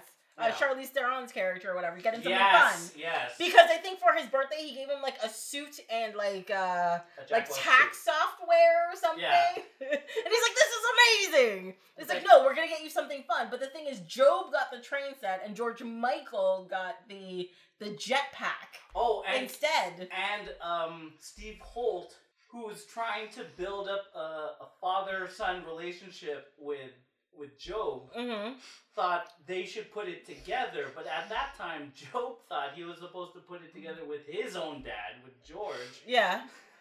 And then the thing is, but the George who was using the surrogate at the time was actually Buster. Yeah. There was the thing is if you explain these episodes to people, they're like, that doesn't make any sense. It doesn't make any sense. But how they put the stories together in the actual show, you're just like, this is genius. Like, this is amazing. They were trying to figure out who the mole was throughout the episode, and then Tobias is wearing the mole costume. Because Tobias thought that so the CIA recruited Tobias to be the mole, but Tobias thought it was an audition and he had to be a mole and got a costume. And the thing is when he comes over, starts just drawing this city in front of like these Japanese investors like he's Godzilla, George Michael comes in, he finally gets the jetpack working, flies in and takes down the mole. And you're just like, what is going on? I remember when I saw that the first time, I'm like, this is the craziest show on TV. It really is. Because it was on regular TV. Yeah. It was. And this was in the middle of the height of like Survivor and stuff. Yeah. Or just like one camera sitcoms where it was just like basic laugh track and all that kind of stuff. And then you had this where you're just like, oh, I have to think while I'm watching this and I actually have to pay attention. Yeah. And it was just so tightly written, so witty. Even when it got absolutely ridiculous, it was fantastic. It is from beginning to end. From beginning to end. Yeah. One thing I have to, now that I'm looking at these DVD sets, if you have a DVD player still, and seem to have... I have like a PS3 that should work. Plays it, but I'm missing like the HDMI cord to plug it into my That's a problem. That's a big problem. I stepped on it, I think. But then I absolutely recommend the audio commentaries. But it's all... I guess they don't have that on Netflix. No, they don't. The thing is, the audio commentaries... I also don't have legitimate DVDs, I don't think. I think mine are burned. Oh, no. I must have... I need to double check that, actually. Okay. Because I remember my brother gave me all of the seasons for Christmas one year when I was in university, but I feel like it was just, like, burned. Really? Yeah. Oh, okay. I mean, we were all in school at the time. Yeah, you're cutting corners. I get it. And we connected on the show, and then it was just like, hey, and that was a good gift. But I feel like maybe it was just like burned copies, so it wouldn't have had the extra. Well, the thing is, when you listen to the audio commentaries, those were the days. But that's the only way. But that's the only way you can watch it. DVR. There's the only way you can watch it. Yeah. Oh my god. Yeah. What else were you gonna do? That's like that was like the time at one point. Someone doing that high quality DVDs of my favorite show every episode was like the best gift you could get. Well, one thing about it though, what I'm saying is, I remember the audio commentary for that particular episode, the one with the where all that came together with George Michael with the jetpack and stuff like that. The thing is, when they do audio commentaries, they have not like one of them on. They have like 8 of them on. Really? They all talk at the same time. Wow. Like that one, you can't even hear what's happening. Okay. They're all talking about it. You don't even know what's happening. They're know. They're as excited as we are. Yeah. And they're just watching like, oh, he was really drunk for that or something like that. And they're all talking over each other. Yeah. And like, I feel like that's hilarious. it's almost like going away for like summer camp and then like trying to talk about it afterwards. It's like they had so much fun they don't even know because you feel the chemistry between them. So like talking about it after the fact must be really exciting to like see how it came together, and then also be like, at that point when they're probably doing those commentaries, they weren't as big of actors as they are today. So to like go back, within a few months and being like, this show is like a huge success and like this is what happened and this is amazing. It's like, I don't know. I feel like pretty great. Oh, they were totally super best friends after this. Doing this, yeah. But you feel that chemistry. You watch it. Not everyone. Not everyone. Who wasn't? You didn't hear the story about like Jeffrey Tambor and tell me about it. I mean, really bad. I should know her name and Jessica Walters. And Jessica Walters, like apparently, like Jeffrey Tambor was real mean to her. Doesn't and he have some other things? Well, that's the thing. Yeah, and that's one of the reasons why like Transparent, for example, got canceled. Is like they're just like, we don't want to work with you anymore because of his relationship with her. No. Well, it brought up a couple of things, right? And then he was being an ass on that show as well to some of the actors that are there. And then there was a whole thing with, who was it? Jason Bateman was defending Jeffrey Tambor. And so then there's like a souring happened because they did like what was it, table read or the interviews, and like all of them were on the stage and she just brought, like, they were talking and she was asked a question and she just brought up this story and she was saying like it was a long time ago and whatever, but it was clear that she still had an issue with it because she like started to tear up and all that kind of stuff. And I think Jason Bateman was trying to like not really defend. I think he was just trying to like calm the situation. But in calming the situation, he was defending Jeffrey Tambor, kind of like minimizing the pain that she felt. Yeah. And it just came across as mean, So I think there's a little bit of souring that happened after that. But I mean, that's not going to be in commentaries from like, especially these 3 seasons, where it's where it wasn't too long after the things were filmed and they were like buddies and did that Me Too didn't happen as yet. Did that have any impact on the newer seasons? They were debating whether they're going to include Jeffrey Tambor in season 5 of Netflix, and they decided, we're going to roll with it. Well, it's a big deal if they take him out of it because the whole show really depends on his character. Well, he plays 2 characters. I mean... 2 characters, yes. Like, what was the brother's name? Oscar, yes, Oscar. So, the amount of time but then he Oscar also impersonates Oscar as himself. Which is just like, what? Yeah. That's the thing. And that's what makes this show great. It's just like, he's a guy, then he's got a twin brother, Oscar, who gets in trouble because people think he's George, but then he impersonates Oscar to take the place of George and blah, blah, blah. And it's just like, there's too many... things are building on top of this, on top of this, on top of this, on top of this. Yeah. And it's crazy. That's why it's so funny. Apparently, the actor, Jeffrey Tambor, his character, George, was supposed to be almost written out after the pilot.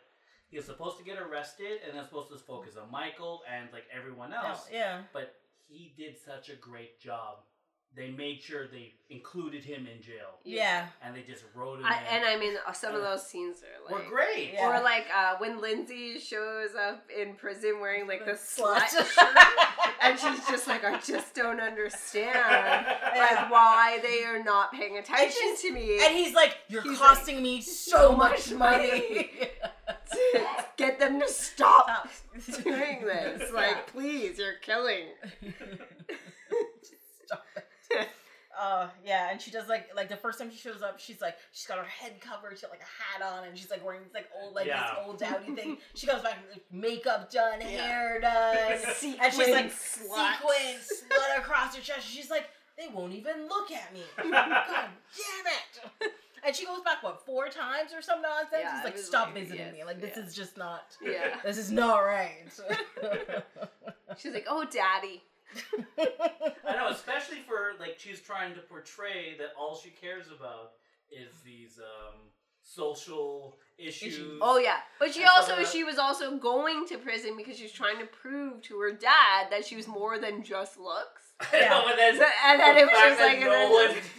And then no one paid attention to her. She just freaks out. But she's like, the whole point was to prove her, like, intelligence and, like... Yeah. It's amazing.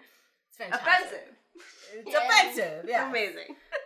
The funny thing is that there's so many technically offensive things in this show. Oh yeah. And actually, yeah, we already brought this up about the 3rd season. You know, Mr. F, which comes across as like because oh my god, I'm not good with names right now. Charlize Theron's. Charlize Theron's character. It was. Which I am slow at looking up for some. I'm not even gonna try looking up because you're much faster than me for some reason. Rita Leeds. Rita, yes. Right. So she's got this braces on that says MRF on it, and they think because they're already looking for a character named Mr. F. Yeah. That they think like, oh, she's Mr. F, and no, it actually stands for mentally retarded female. And as soon as they find out that that's what it is, they say the term retard so many times in that one episode, and I was like, that's an episode that would never be made. I mean, yeah, it was definitely the time. Yeah, like, go back to those times, and that was a free for all for sure. But the funny thing is like that got me thinking. I'm like, oh yeah, that wasn't offensive word at the time. I'm like, but why? Because that used to actually be a medical term. Yeah. You know? For sure. And then that got me, of course, into like this rabbit hole of like old medical terms that are now like inappropriate terms. Yeah. And things like idiot, imbecile, and moron used to be actual medical terms. Yeah. It used to be levels of IQ. Yeah. Apparently, what is it? Idiot was the lowest. Yeah. And moron was like the highest of the stupid people. Imbecile was in between. Yeah. But then they replaced that to not be offensive with retard. Yeah. And which was like a replacement for stupid, which was like somewhere in between, or like you know, or silliness. Yeah, like, and I thought like, that was silliness. Hilarious. Yeah. Like also, I mean, Julian, who's our censorship expert, where would that lie in terms of television today? We don't let that on. That's not on the air. It would be bleeped or Would it? Yeah. I'm legitimately shocked that would be bleeped. At least, it's not. That's not don't okay. Like it. Yeah. It got added to our list. Though. I don't. Wow. Would that even show up in a show today? Really? Because I feel like it's such an offensive term now that most producers or writers wouldn't include that in a show. Or if they did, they'd make a big deal about it. But maybe reality show, TV, right? someone might say it without thinking, and then we bleep it. Yeah. See, I understand it if it's a word, like when it's said, somebody makes a big deal about it within like reality TV or TV show or whatever. But I never thought it's at a level where it would be bleeped. Yeah, I think we're there. Yeah? Yeah. Wow. Yeah. Okay. It's pretty offensive. Like, I mean, I would say within probably the last 10 years, like, people have really, like, started to be like... But, okay, so let me ask you a question about censorship then. Okay. Because there's a lot of shows on TV where I find the censorship odd. Okay? So, for example... all Julian censors all the TV. For example, there's shows where people will call someone an asshole, like a movie or something, but you bleep hole but leave ass, for example. Or, like, you bleep goddamn, but you leave bitch in, you know? Like, and I just find it weird. Okay, so, one thing what we do is we don't like the word asshole. Okay. But we're okay with other iterations of ass plus another... Like ass hat?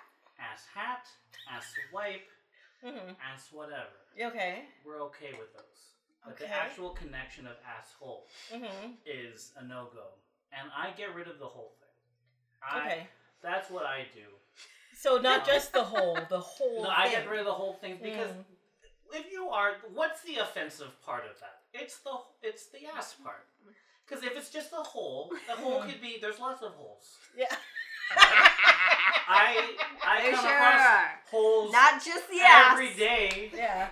All the time. Yeah. You're gonna have to bleep this. So many holes. No, we're not bleeping nothing. We're keeping all of this in. So many holes of different origins. Yeah. So not limited to the ass. Exactly. Yeah.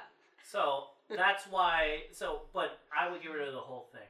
Now with the word bitch, it's kind of weird. We went with it being offensive to being. We stopped caring about it. Like it just kind of, and then it came back into it being offensive again. Okay. We've had sort of this wave with this. It's the ebb and flow with the word bitch, and with the word bitch, we have a weird sort of relationship with it, where for a while we almost didn't care about it. Like it came out, and like we would point it out, but we would just not adjust anything because of it.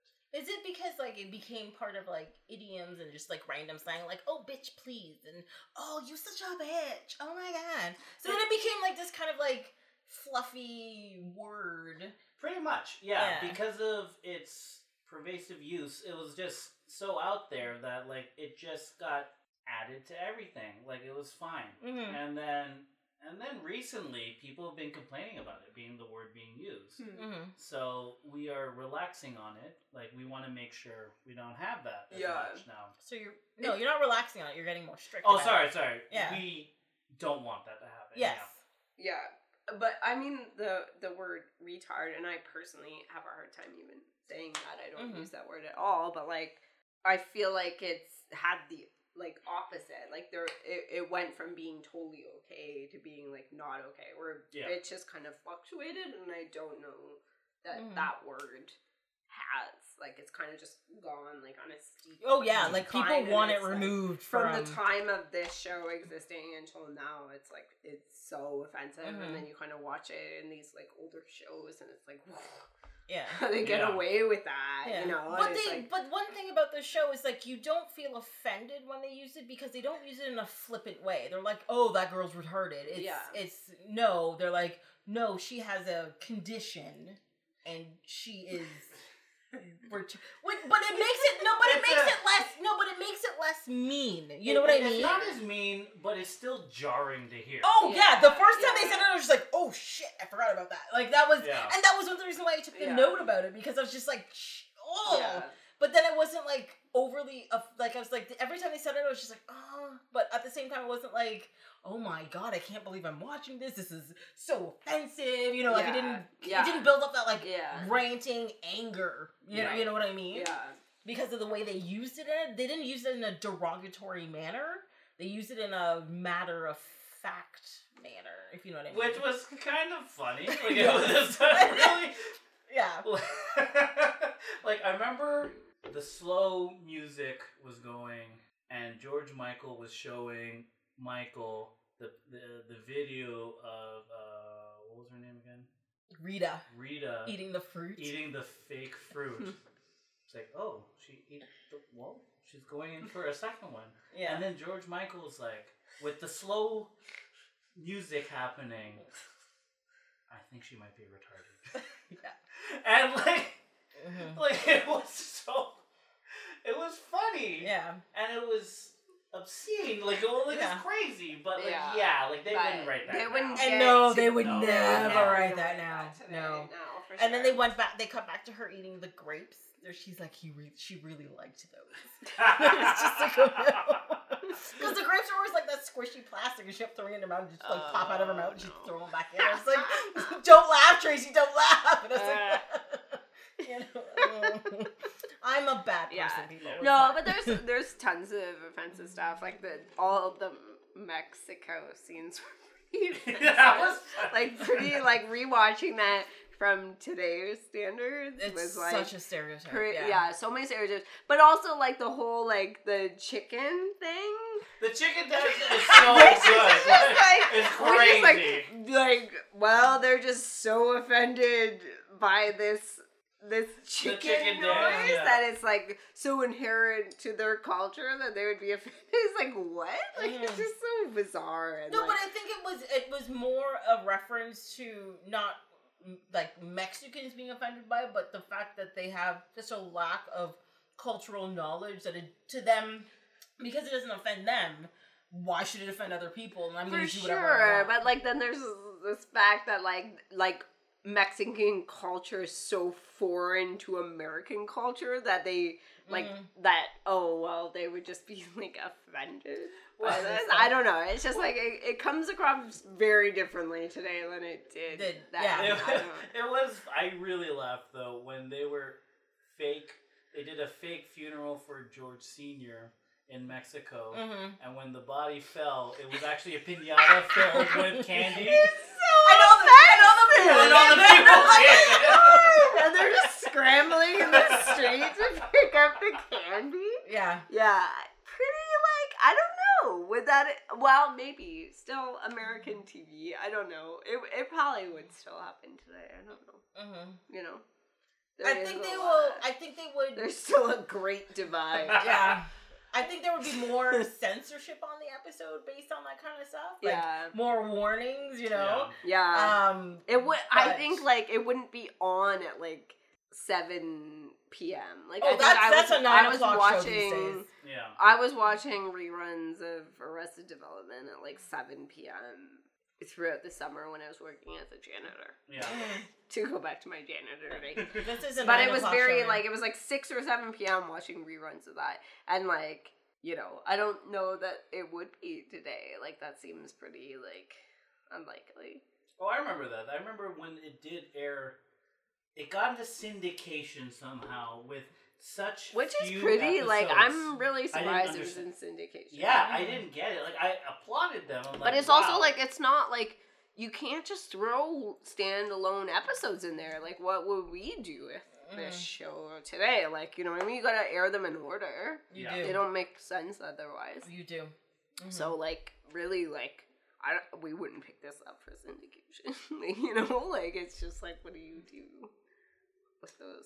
Yeah. You know what I mean? Yeah, like, if you always have to air it in order, like, that's a mess for a network. No, this is a very unique show that, well, like, you have to really devote yourself to it in order to really get what all the jokes are. Yeah. Yeah. There's no and way. you also can't get all the jokes in one watch. And No. No matter how devoted you are, you have to watch this show over and over again. What? There's a stamp on it that says "Made in Canada" on the DVDs, but I was just like, why or what? I don't know. Why is it made in Canada? I like this quote on the season 3 DVD thing. Better than just about everything on TV by GQ magazine. Sorry, that just threw me off. That's amazing.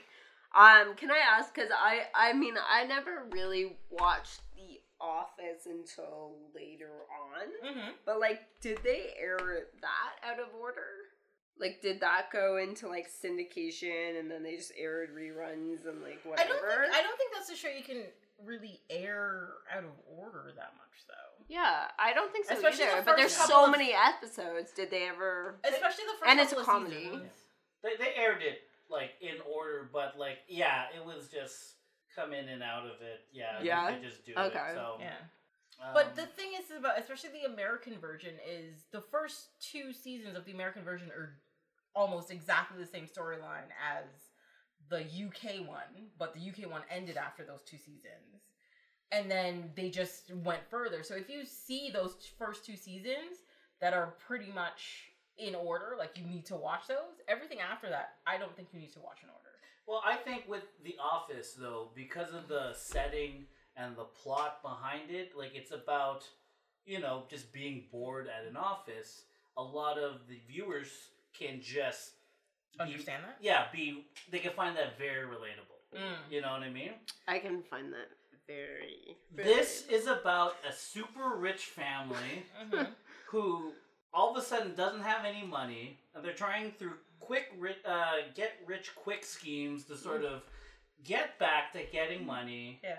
but they're coming across like it is not relatable at all. So it's like 90% of the, yeah. Yeah, and so you can't just watch this without knowing the characters. Because let's just say I start from watching a random episode. There's a man dressed that's blue.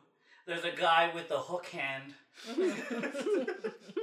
He's on the beach yelling, loose seal! My mother doesn't tell me what to do anymore! You're just like, I find that relatable. You know what I mean? Like, you can't... When you watch, that's your first episode, just watching. Yeah. You're just like, I don't even know I don't know what is happening here. Yeah, and it's true, and it's absolutely true. It's absolutely true. So there's no way, there's no way this could have been a success unless you really got into it. Yeah, it's a cult, sort of. Mm-hmm. Well, that's how they made their following. I mean, season 1, I don't even think had very good ratings, but they kept it on because of the cast, pretty much. And then by the midway through season 2, people were just like, this is amazing! Why haven't we watched this before? Yeah. And then, but because they had started losing their funding because there wasn't enough ratings, the next season got shorter, and then they got canceled. Yeah. And that's why it moved to Netflix, it was a big thing. But there was too big of a gap between that and Netflix. Oh, for sure. For sure. Yeah. I mean, If it had happened right away, I feel like they could have gotten a lot more seasons out of it. Yeah. Well, Netflix didn't happen right away. Netflix did not exist.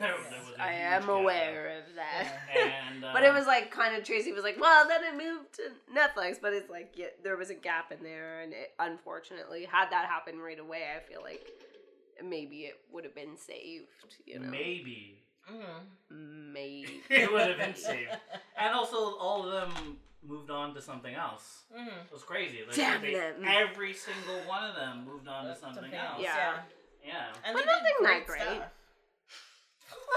Great. Wow. Literally at the same time, it's like 1, 2, 3, opposite things. Yeah. Not that great. Personally, I think the most underrated person in the show is Portia de Rossi because, well, not her specifically, but the show she did after this was a show called Better Off Ted. I love Better Off Ted. I loved that show. I vaguely remember that show. I love that show. I think you're like the third person I know who actually knows that show. Yeah. And that show... Explain the premise. The premise is this guy named Ted who works in a corporation. A huge corporation. Who can never do anything wrong. Like, the corporation can't do anything wrong. But the whole point is the corporation does everything wrong, and he has to fix the issues. You know what I mean? Yeah. I mean, they have episodes where they sent out a memo where they're supposed to say people mustn't swear, but it says people must swear. Right. So they spend the whole episode insulting each other, Yeah. Or there's the episode where they, to save money, they installed motion detectors. That's my favorite episode, sorry. It's the best episode. It's the best episode. They install motion detectors, but the motion detectors, they're so cheap, they don't detect black people. So they hire white people to follow black people. Because it's cheaper than actually fixing them. But the problem is you can't just hire a bunch of white people. So they hire white people to follow black people. They hire black people to follow white people that they hire to follow black people. And of course you can't just hire a bunch of black people. And then they calculated how long it would take for them to hire the whole world. And they were like, no, that's not cost effective. So then they changed to motion detectors. And it's just so ridiculous. Like, it's just these ridiculous things, within it. And it's so well done. Like, I vaguely remember that show. Good. I don't know if I feel like I probably did watch it, but like an episode or something, though. Mm-hmm. It seems so long ago. Did you have trouble seeing Portia de Rossi's new character? Like, did you see it in the light of being Lindsay? No. No, really? Well, because my first interaction with Portia de Rossi was from Ally McBeal. And she played this, like, obnoxious, stoic character. Yeah. But she had a little bit more flair on that show, but it was pretty much the same character in Better Off Ted. Yeah. And so that's what, like, I saw her character from Ally McBeal. Okay. I didn't see Lindsay, When I saw her at Lindsay, that's when I was just like, what? Like, it was that kind of, like, reaction to it. But yeah, like I had no problem with her in Better Off Dead at all. Okay, because like I got to know a lot of these actors through this show, and so that's all I saw from them. Yeah, you know what I mean. Especially Michael Cera, who was George Michael. But he had done very little before. He had done very little, and then the first thing he does like super bad.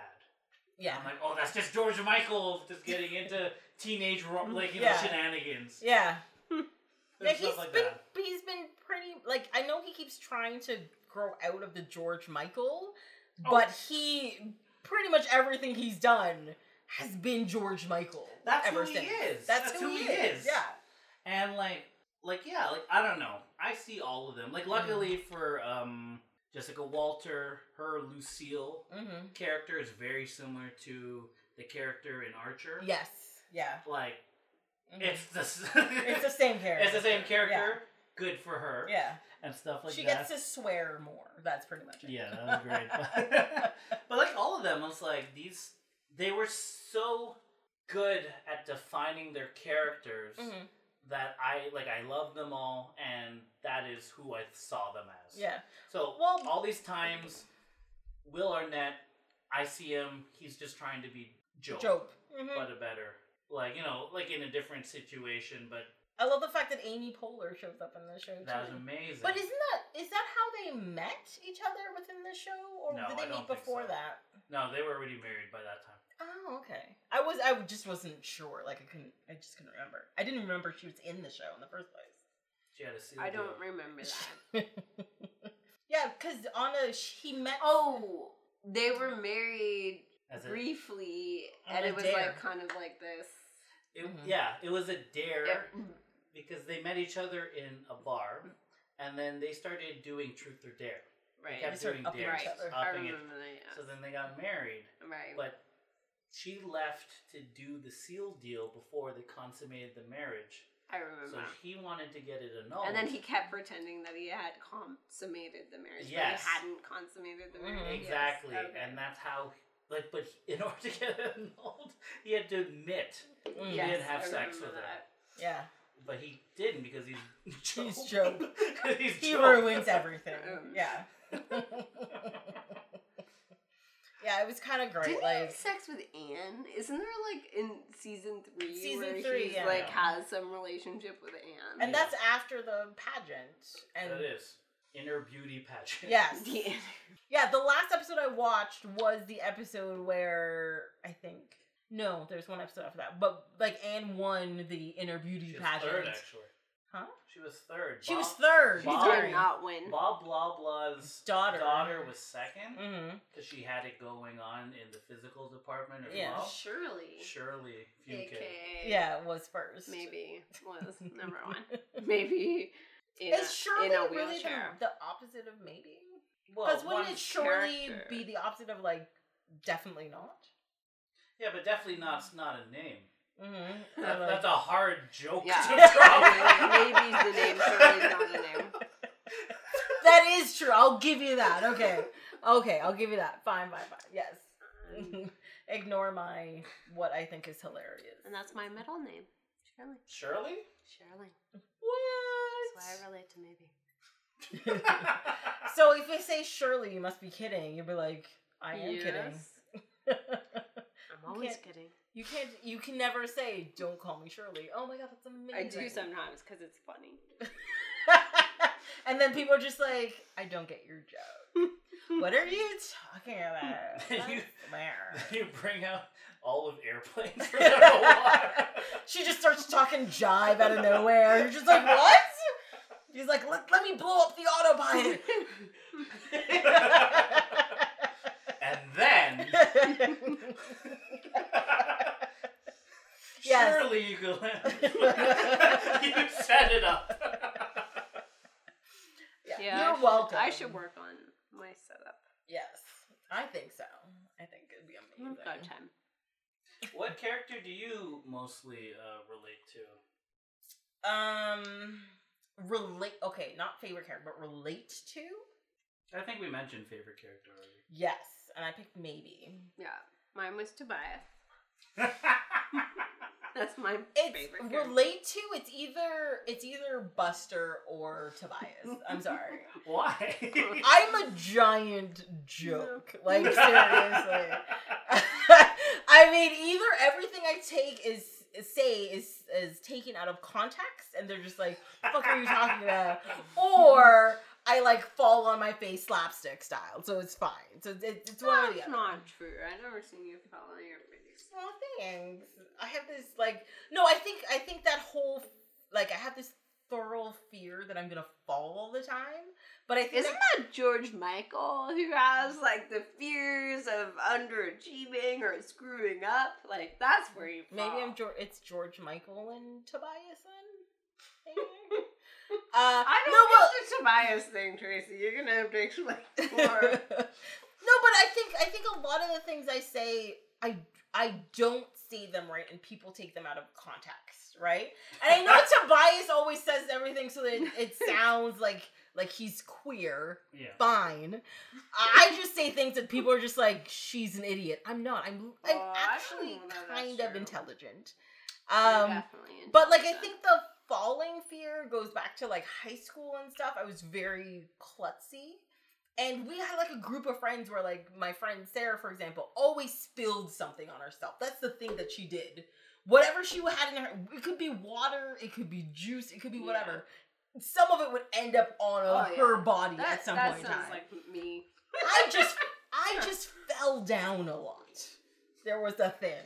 And I think as I got older, of course I got more stable because I got used to, being an adult or having an adult body or whatever. But I still have that. Like, after high school. After high school, yes. But what I'm saying is, like, I still have that, like, I always think I'm, like, it's cold outside, it's icy, I'm like, I'm gonna fall. Yeah. Like, I'm gonna fall, That's all I keep thinking. Yeah. So. I think you're George and Michael. There's a lot of anxiety there about things that, like. Well, apparently it's like the intelligence is there, but then there's like this anxiety that doesn't necessarily line up about like how other people are like perceiving. Yeah. Oh, okay. If you think that, I'm gonna take it. George Michael. I feel like that's a pseudo compliment, and I'm gonna accept it. I don't know. I've never thought of you as like a klutz in the 9 years I've known you. Oh my God, has it been that long? Tracy, I don't know. Jesus, okay. But like, God knows. But like in that time, I don't know that I've ever been like out of our group of friends. Like Tracy's the klutz. Like I thought I was the klutz because I literally spill stuff on myself. Like I'm gonna tell you this right now. I work really hard at that. Oh, good, because I don't. And I've just been going with it. So wait, what characters do you guys most relate to then? You go. I don't want to say it, but Job. Like 100%. Is it because it's the final countdown all the time, and you're just gonna do some magic? I love that song. If I had to like sit here and you'd be like, private room, like Temptation Island, you like talk secrets about people, and Tracy was like, "What character is Julian?" I'd pick Job. Yeah, I would pick Job 120%, like in all the way. Julian is Job. Okay, one thing, like Job, I think I'm probably more competent than I am. Mm-hmm. Have like sort of a small ego, which is like. Sorry, no, Job does not have a small ego. Sorry. Okay. Well, I'm just trying to relate here. Okay. They all have egos, but Job has a humongous ego. I don't think it's at that level, but I do think I could magic my way out of anything when really Michael is doing all the hard work behind me and stuff like that. So you just show up and take credit? Is that's what you're thinking? I'm very okay with that. Like right now, this is going to be an amazing podcast. Yeah. It's all because here. Yeah. Oh, God, yeah. That is. Yeah. It's not magic, it's an illusion. I also like pageantry. I would love if every day, there's that episode where he's doing magic in the workplace. Yes. or he's trying to make money while at work. Mm-hmm. And so, Joe, that is working. Yeah. So there was that, and then he's just like trying to figure out just how to make every day just more crazy. Yeah. And stuff like that, and he has all the answers for that, and it just ruins everyone's time around them. I do that all the time. Okay. But I think it's just hilarious if, like, I do something that I think is amusing, and I don't care regardless of what consequences. You're like, I think this is hilarious. It's happening. Yes. This is the thing. That, I would do that, and I would jump all in on that, too.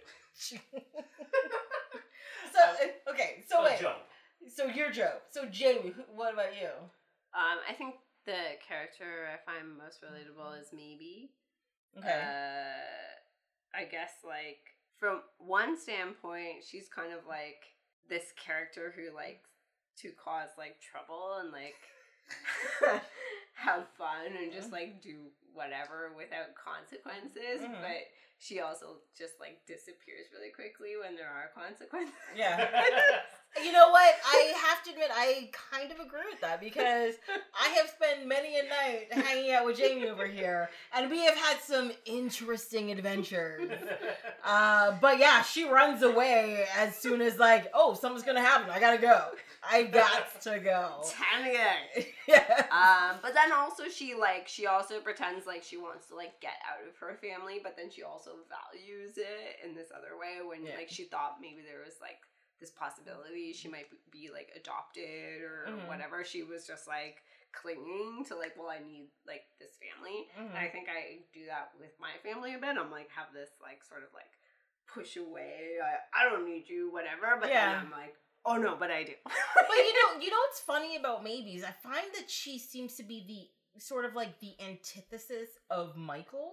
And it's like she has the brains and she has the ability and the want to leave the family. Yeah. But she uses her quote unquote powers for evil, where he uses powers for good. You know what I mean? Yeah. Like it's they are both the same way, but both of them use their abilities in completely different ways. That sounds very similar to my family.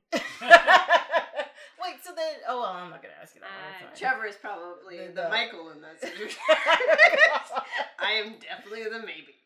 Oh, definitely all in, maybe. Maybe. Yeah. But I'll get out as quickly as I'll share this with Trevor. I will send him a personal email. Like, Trevor, don't ask me how I hunted down this email address, but you need to listen to this. Love you. Done. Also send him the Christmas episode because you talked about like Santa. Wow. He knows. He doesn't even need. He's like he's there. He knows about all this. It's fine. He'd probably be more offended that you send that to anyone else. It's like him. He'd be like, okay, but I keep this and you don't share it with anyone.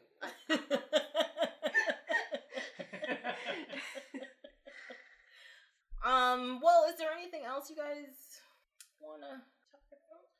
I just love the random visual gags that they have in this show. Like, I'm just right now staring at the box art from this DVD, and it's the stair car. The fact the stair car is great. That there is a stair car and they can't seem to get around it. There's no other vehicle. There's no other thing. No, there's George Sr.'s car. Wow. There is, and then you. But there's what is Buster goes to the dig and there's like a skeleton or a giant rock in the back seat, so nobody gets in the back seat the whole time. Yeah. There can only be 2 people in that car at any point in time. Yeah, and then Michael like hit his head against it, and then like his mom pulled him into the driver's seat and made it look like he caused the accident. Because the mom didn't want him to be against her like everyone else. That's fair. But then he's like, just be nice. Yeah. And she's like, I can't. Yeah, that's also relatable. Maybe I'm the mom in this. I could see that happening. But I also love the fact that they, like, throughout the whole show, they have two people with the exact same name, Lucille. Yeah. And it's like Lucille and Lucille 2. Yeah. And then the funny thing is that Lucille 2 disappears for a while, but they make references to her later on. Yeah. And they just randomly say Lucille 2. And you're just like, wait, I haven't seen her for like a half a season. What's going on? I also like they don't bother to know her name. You know what I mean? She's just Lucille 2. Yes. Oh yeah. There's no reason to know anything else about her. You can't call her by her last name or anything. It's just Lucille 2. Yeah. Done. That's everything. Because they're like social, like at odds with each other. They're like in competition, right? But they're like, I think they're one of the earliest, like frenemies, like active I mean, you're talking about like rich people who are like socialites and like they're like completely at odds with one another in some ways, but then also like best friends in others, which like it's kind of playing to that like social class that like you can't connect with in this show. And then it's Lucille too. You don't even have to name her because you're not going to associate with her anyway. Like, you know, like she's so distant from the people that are watching this show. Exactly. Like, I mean, with us, like random quote unquote regular poor people, sure. Yeah. Like, you don't like somebody, you just go the other way. You're just like, fuck off, whatever. Yeah. But when you're rich, you got to keep these socialites and these people with money close by in case, you know? Like Lucille and Lucille 2 were best friends, but all they wanted to do was screw each other. Yeah. Like, let's renovate our apartments in order to, like, make sure they get less room. Yeah. Let's, point out your dead husband, you know what I mean? All the time. Yeah. Oh, like, my husband's in jail, but he's coming home, but yours is dead. Yeah. Like, there were some brutal ones in there. But they say it in this, like, respectful almost way, like, so politely, but, you know, it's dead. And also... And, like, it's just, like, so plays to this, like, social class. That also plays to another, like, there was an episode, I don't remember which one, but, Job accidentally, as a joke, worked as a waiter, and then he was hitting on all the people at the club, at the country club. Lucille, his mom, never looks her waiters in the eye, and then so when he's hitting on her, she doesn't pay attention and whatever, and eventually they realize that who's interacting. He's offended that, like, you know, oh my god, it's my mom, and she's like, oh my god, you're being a waiter. Yeah. Yeah, and then just the whole thing of, you know, the class difference, like, we never look at the help, or being the help is fun. Oh.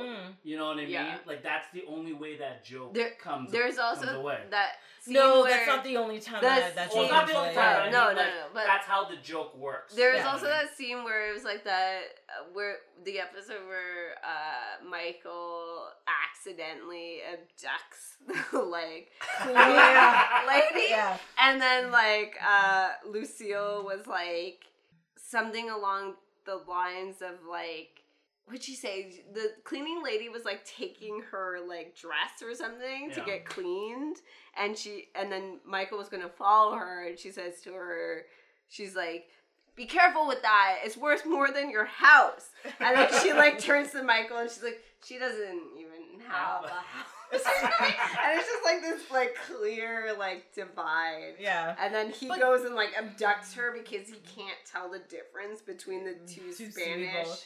And that's funny because, and the reason why that's funny is because Michael believes that he's like, no, I see everybody. Yeah, I see everybody. I'm not racist. But I'm like, but him picking up the wrong person, it's clear that he's like, you don't know what your mate, like, who your mate is. You don't know what she looks like. You don't even know what her name is. Yeah. Because he, like, when he picks her up, he's just like, hey, get in the car. Let's go. He never calls her by her name or anything. Yeah. Even through the whole drive. He thinks he's, like, above everybody else, but he's just as bad. He's just as bad as the rest of them. Yeah. Yeah. I mean, he's the most quote-unquote sensible person. Yeah. But he's definitely not anywhere above them in any way, shape, or form. You know what I mean? No, not at all. So, they like to I like the fact that they remind the audience that, like, no, he's a rich kid. Yeah. You know, no matter what he says, he's a rich kid. He's trying to organize his family who's, like, fallen apart as a result of losing all of their money. So he's trying to, like, you know, fix that. But, like, it doesn't take away from the fact that he's just a rich kid that never had... He's always had money, so he doesn't know what it's like to actually not have money. Yeah, for sure. Yeah. And I mean, anybody who has, like, Spanish made in the U.S. probably doesn't know that kind of thing. Can I just say 2 jokes of, like, class warfare kind of jokes? Sure. That Love I love it. from this show. One was when they were trying to spare, this is a Good Grief episode, there were the flashbacks of Buster. They're trying to spare him from finding out about George Sr.'s death. Yes. Because remember what happened last time when his, like, bird his bird landed in the maid's hair and when she went outside and flew away. Yeah. So then he took the dustbuster and threw it against the bus, thinking he ruined her favorite toy against her, like, favorite her car. Yes. Right. That's just Well, because even before that, they're like, he destroyed the kitchen because he thought that was her home or something. Yes. I thought it was crazy. He wore, like, Job's stripper, you know? Yeah. Instead of, because he didn't actually join the army, so he didn't have army clothes, so he just wore, like, a stripper uniform. Yeah. And he's like, well, I didn't know strippers wore clothes, and then Job's like, just rips and he just, like, rips off all of his clothes at once. That was amazing. Yeah. The second class warfare joke that I loved was, honestly, it was when Lucille was like, you're yelling at Job for, like, taking an extra banana? What are they, like, $10? Yes! Oh my god, yes! And then that one lasted way beyond the show. Yes. Like, people are still using that as memes right now. Yeah. How much is a banana? $10? Yeah. It's for people who just, like, they're just out of touch. You're just like, of course a banana's not $10. What is wrong with you? Like, you know... Yeah. Oh my god. Yeah. Because she doesn't have to pay for anything. She's one of those people who's always walked into stores or, you know, had somebody go buy something for her or whatever. She doesn't look at price tags. She doesn't look at discounts or sales or whatever. She's just like, I want that. I want that. I want that. Get it. Doesn't matter how it happens. We're getting this. Yeah. Like, that's it. But I think, like, I mean, going back to, like, one of the amazing things about this show is that, like, it always plays back to that, and the characters always stay in character, and there's always these lines or these gags that happen to these characters to keep that identity real, versus, like, other shows where it's just, like, they try to maintain this long-standing comedy, and then it's, like, you know, even, like, The Office as an example, and it's, like, is Jim cheating on Pam, and he goes off because he gets this other job, and then, you know, like, Pam starts seeing the cameraman, and it's like, this is so out of character for them, and this comedy has been stretched out too far. But with, like, Arrested Development, it's always maintaining that character within those gags. And The Office lost that. They couldn't maintain the gag and keep them in character. They had to invent new gags that took them out of character. Yeah. And this show maintained it. Not to say that it was as long running as The Office, you know, but, like, throughout, and that's what made it amazing, was, like, these small little things that kept them in character but were still hilarious. But personally, I think that's part of one of the deep jokes of Arrested Development. I mean, the concept of Arrested Development is that you are a person who is stuck in a very specific place and you do not grow, right? Yeah. And within the show, that's important. These people, they don't learn any lessons. They don't change in any way. They don't evolve. They don't become better. They don't become worse. That's why The Simpsons are still on the air. No, like, you know what I mean? Garbage now. I get it. But, like, they're still in character. Whereas I think... actually, to tell you the truth, if you watch early episodes of The Simpsons and episodes of The Simpsons now... I don't actually know. I assume they're still somewhat in character. Yeah.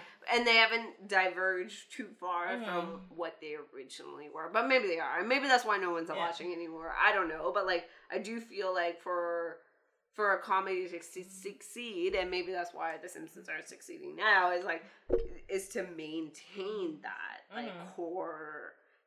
To find a way to keep the gags going around those core characters. Because as soon as you change those characters, it's no longer the same show, and people are going to lose interest because they may as well tune into the next comedy with a new set of characters. But I think there's a difference between your character evolving, like, you know, like, you're going through these scenarios, you've learned lessons, so you've changed or improved or whatever. I think there's that. Yeah. Compared to going something against their moral fiber. Yeah. You know what I mean? Yeah. And a lot of shows, like, get those two things confused. They're just like, oh no, he's evolved, so he'll cheat on his wife.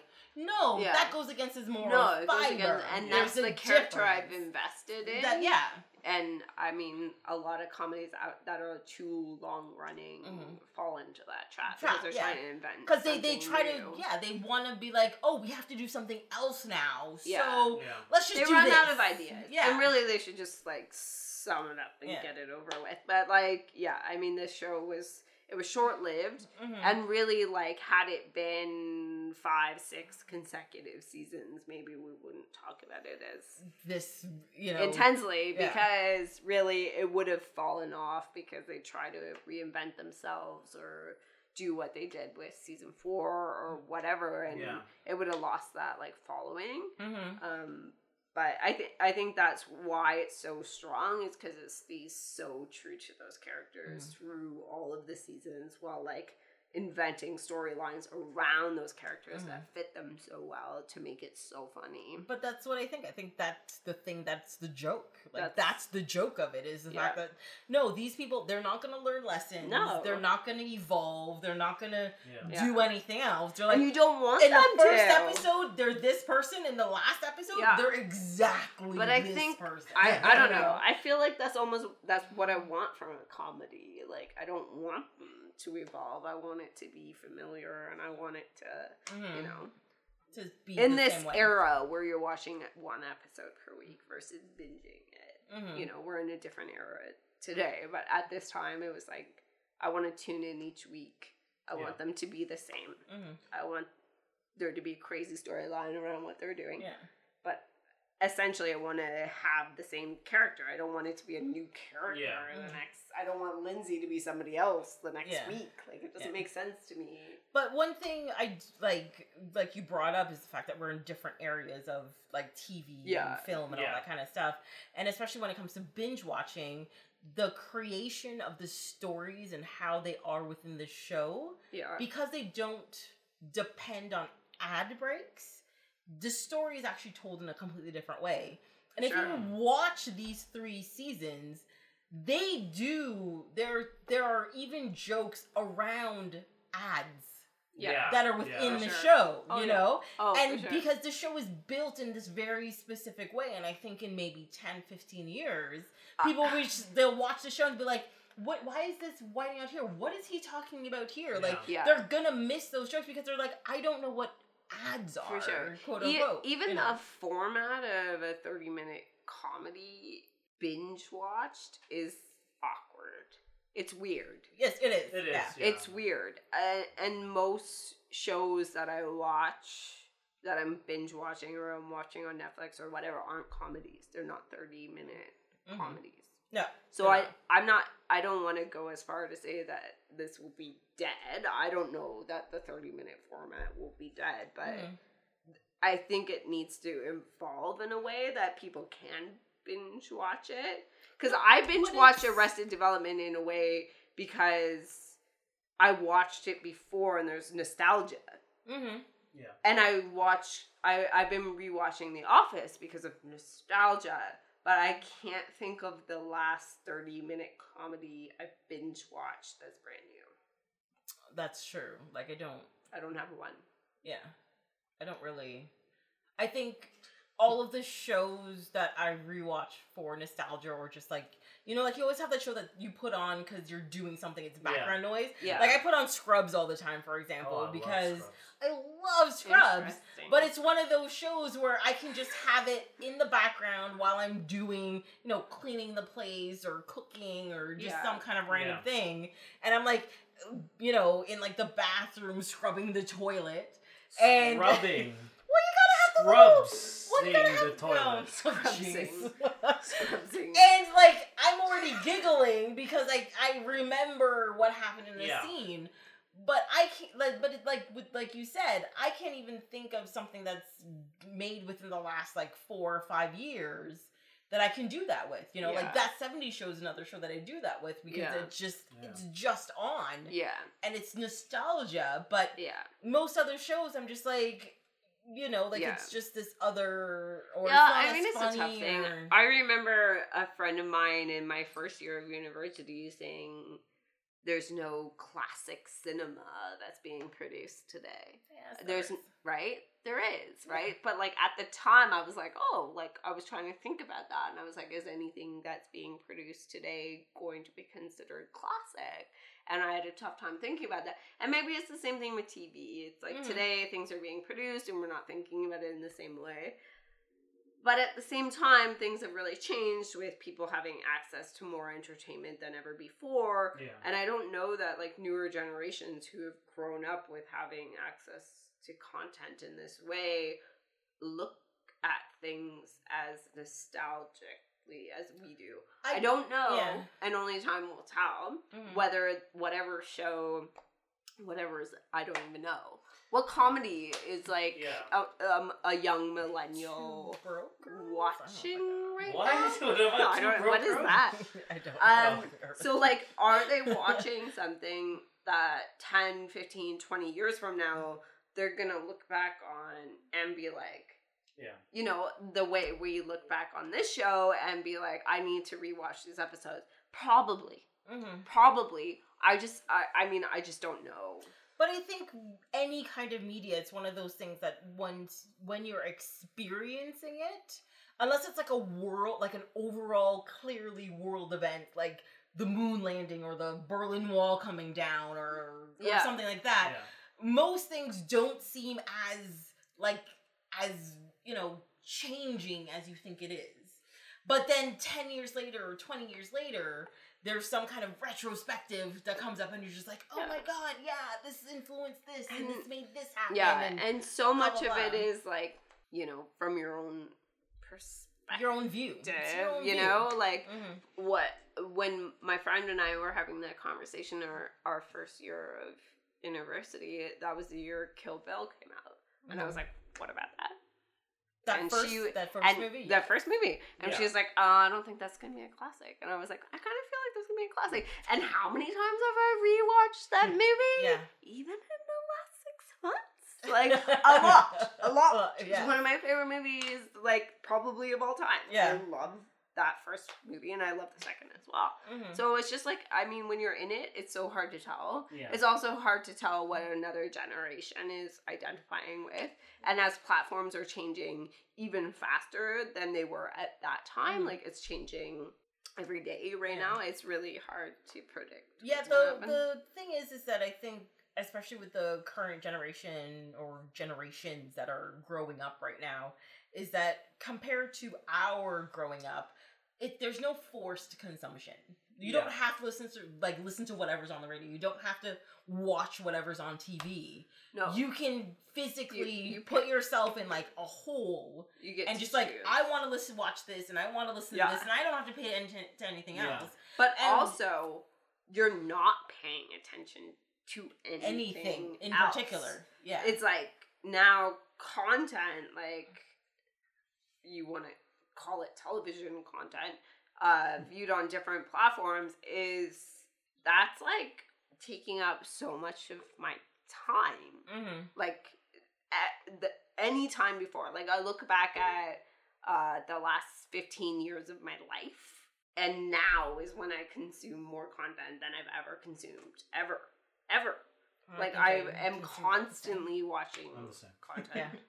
No, but that's the thing. Like, since I was about 12 or 13, always watching TV. Yeah. Always watching movies. I have never... I was watching a lot of TV, but never to the point where I am always watching TV. Like, I literally watch TV from the moment I get home to the time I go to bed. Like, I was never like that. Well, right now... Ad-free. Just content. Access to content is easier than ever because not only is it at our fingertips with like Netflix or like whatever like whatever like apps we can access, like websites and whatever. It's also all of our stuff is portable too. Yes. So we could bring like an iPad or a laptop wherever we are. Oh yeah, and I can download it on my phone. So when I'm on the TTC on my way to work, I'm watching content. Yeah, exactly. So it is easier to consume things. But I'm taking full advantage. There's just generally more. There's just so much content being made. Oh, of course. And it's so accessible. Yes. Yeah. So it's just like, I don't know. There's so much content accessible now. We're consuming more content than ever. We're consuming a lot less 30-minute format comedies. The thing is with 30-minute format comedies is the fact that 30-minute formats were usually 22 minutes. Yeah. But now we're getting a full 30 minutes. But what is it, though? I don't have an example of even that. Well, if you watch any TV show that's on Netflix, like for example, the other day I watched, it's not there is comedy elements to it, but it's more than that. But 30 minutes? I watched Russian Doll the other day. Is that 30 minutes? No. I think it's 30 minutes. Is it 30 minutes? I think so. I tell you the truth, when I was watching, I didn't really check the timing. I know. Isn't that more like a drama? Well, it's like the Emmys themselves define comedy to have to be 30 minutes, right? Because because things like Orange is the New Black and Nurse Jackie were winning comedy awards, whereas other ones were left in the dust, so they made sure comedies have to be 30 minutes. That doesn't make any sense. No, I know, but it was in no order to sense. save like other, a genre? To award other deserving shows of things. But if your show is just fucking funny, just let it be funny. But but think of shows on like HBO. You have shows like Insecure or Barry is like a dark comedy, but there's funny elements. Yeah. Like it's a funny show. I agree. Also, Connection, Harry Winkler. Yeah. Anyways, but like there's funny elements. I guess though. I mean, what I was getting at was like the question of whether or not the 30-minute comedy format is dead, and maybe it is. It might, you know what I mean? I think it'll survive because... How is it going to survive? Like, I haven't seen it on any other platform other than network television. What other platform is it on? No, but the thing is, you're saying that it's... No, but you're saying that it's on network television. Yeah. And there are comedies out there. There's comedies like The Neighborhood. There's... No, I know. What I'm saying is they live right now on network television, but as that's fizzling out, the newer platforms aren't producing 30-minute comedies, so is that format dead? But I think... Are they adapting it to the new platforms as a longer format rather than 30 minutes? So I have a problem with what you're thinking of what comedies are. You're thinking of sitcoms, specifically. Yeah, the 30-minute... But sitcoms aren't all of comedy, right? No, I get it, but is that dead? Like, is that going to get adapted to Netflix? Because it hasn't yet. It doesn't exist yet. Yeah. But so, is it going to happen outside network television, which inevitably will be gone in the next 10 years? It will be gone. Yeah. Sorry, but it will be. Yeah. So, will it still exist? Or will it become longer? I think the idea of the basic sitcom is going to disappear. Yeah. Because technically, sitcom is a situation comedy, right? Yeah. And there's a lot of shows out there that have like half-an-hour shows, like on HBO or Netflix or whatever, where they have people in situations that are humorous. Yeah. Like they're comedic in some way. But we have gotten used to laugh tracks and, stupid gags and, just kind of ridiculousness. Yeah. And I think that version of a situation comedy, like a sitcom, is very much on the way out. Right. Because even like the new ones that they could, like I've been trying to watch The Family and stuff like that, and I'm just like, you know, I like Cedric. Family? You know, The Neighborhood. Sorry, and like I like Cedric the Entertainer. I think he's great, and you know, we'll try to like support, you know, whatever. But it's not working. But even things like Blackish, it's a situation comedy. But it's like if you watched any season, half the episodes in this quote unquote situation comedy aren't funny. There's serious issues that they're trying to resolve, and you don't get like a belly laugh. You're just like, oh yes, you know, serious. But is that also like network television not giving airtime to serious issues, or like something that could have been an hour-long format, but like they're. But I don't think serious issues need an hour-long format. Sometimes I don't want an hour-long for everything. Yeah, if this was an hour long. Like, accustomed I think to I would hate it. I wouldn't like but this if it was an so hour long. This is 13, 14 years ago. Like, you know what I mean? That. But like today, everything new that I am consuming is not 30 minutes. I miss this. I want to enjoy a smart comedy that's 30 minutes long. But can it survive in this binging sort of world? I was just looking up a few Netflix comedies that exist, and Russian Doll are 30-minute episodes. Yeah. FYI. Which one?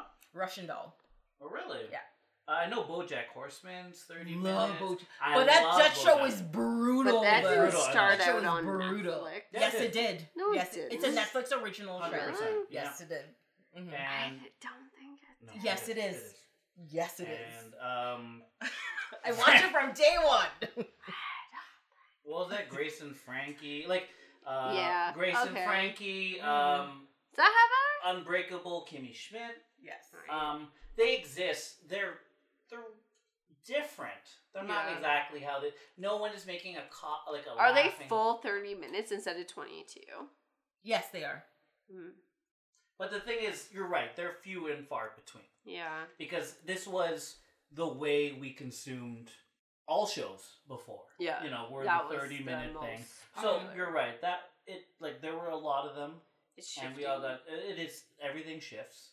But I feel like something as dense as Arrested Development shouldn't be longer than 30 minutes. No. For sure. But if Arrested Development came out today on Netflix alone, like brand new, they'd also make it darker. This would be a much darker show. It wouldn't be a 30-minute comedy. The fourth season was darker. The fourth season was a little bit darker, but I think if you have that like dark, heavy element, you know, like I think, you know, Lindsay would get a disease and Job would actually lose fingers for real, or something but they would make it like this heavy, because there has in all shows now there has to be like this. You know, there has to be consequences of the things that you do. Whereas there's no consequences. There's repercussions, but there's no actual consequences to the garbage that they do in this show, right? There's repercussions, yes. They have to deal with it, but except for Buster, he loses his hand. But everybody else is just like, oh, things come back and smack you in the face, but you'll be fine, blah, blah, blah, blah. Yeah. But if this was made now, people would George Senior would get raped in jail, and they'd be like, "There's the consequences of getting raped in jail." Henry Winkler's character always has consequences. Like he always shows up, and they're talking about their problems, and then he has like very real problems. Yeah, that he's trying to like put forward. So there'd be a whole huge other issue. George Michael and maybe Mike actually, instead of just kissing, they'd have sex and she'd get pregnant. And they'd be like, we've got to talk about abortion now. Like, it'd be like this dark, heavy show in this humor. Well, I don't know. They might, because they don't have the thing. So this Arrested Development would be Degrassi? Yes. Well, I totally think Arrested Development was made in its time. It was made in time. It's 100% in a time capsule. I don't know. Early 2000s time capsule. Yeah. We're in a war, but we're gonna make jokes about war. I'm even thinking about like if I shared this podcast with my 10-year-old nephew, I don't think he'll ever understand any of it. No, like I remember when this first came out. I think I read like a review saying this is one of the first like postmodern shows.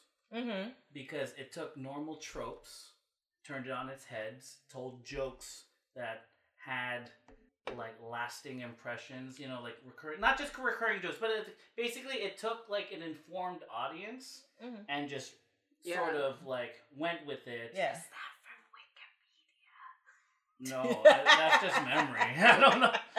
And sorry, go on. And go also on. the fact that, like you said, with the whole number and like in the back, the creators use that number in the back of an episode. So, it like they're listening to the audience because you're right. There was less of a separation before it. Like this is a brand new type of show that came out right at the edge of, well, frankly, social media and also of like the sitcom after this. Like there are a lot of shows that stemmed from this as like their grandfather. Oh yeah, I think.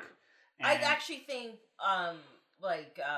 shows like Parks and Rec are halfway between this and The Office. Yeah, those people two are just shows like were monsters. Yeah, and they're like, oh no, this show's just like The Office. I'm like, no, if you pay attention to the humor in it, the background gags, the long-term gags, like it's Arrested Development. It's Arrested Development. Like it's a combination of those two feelings. You know what I mean?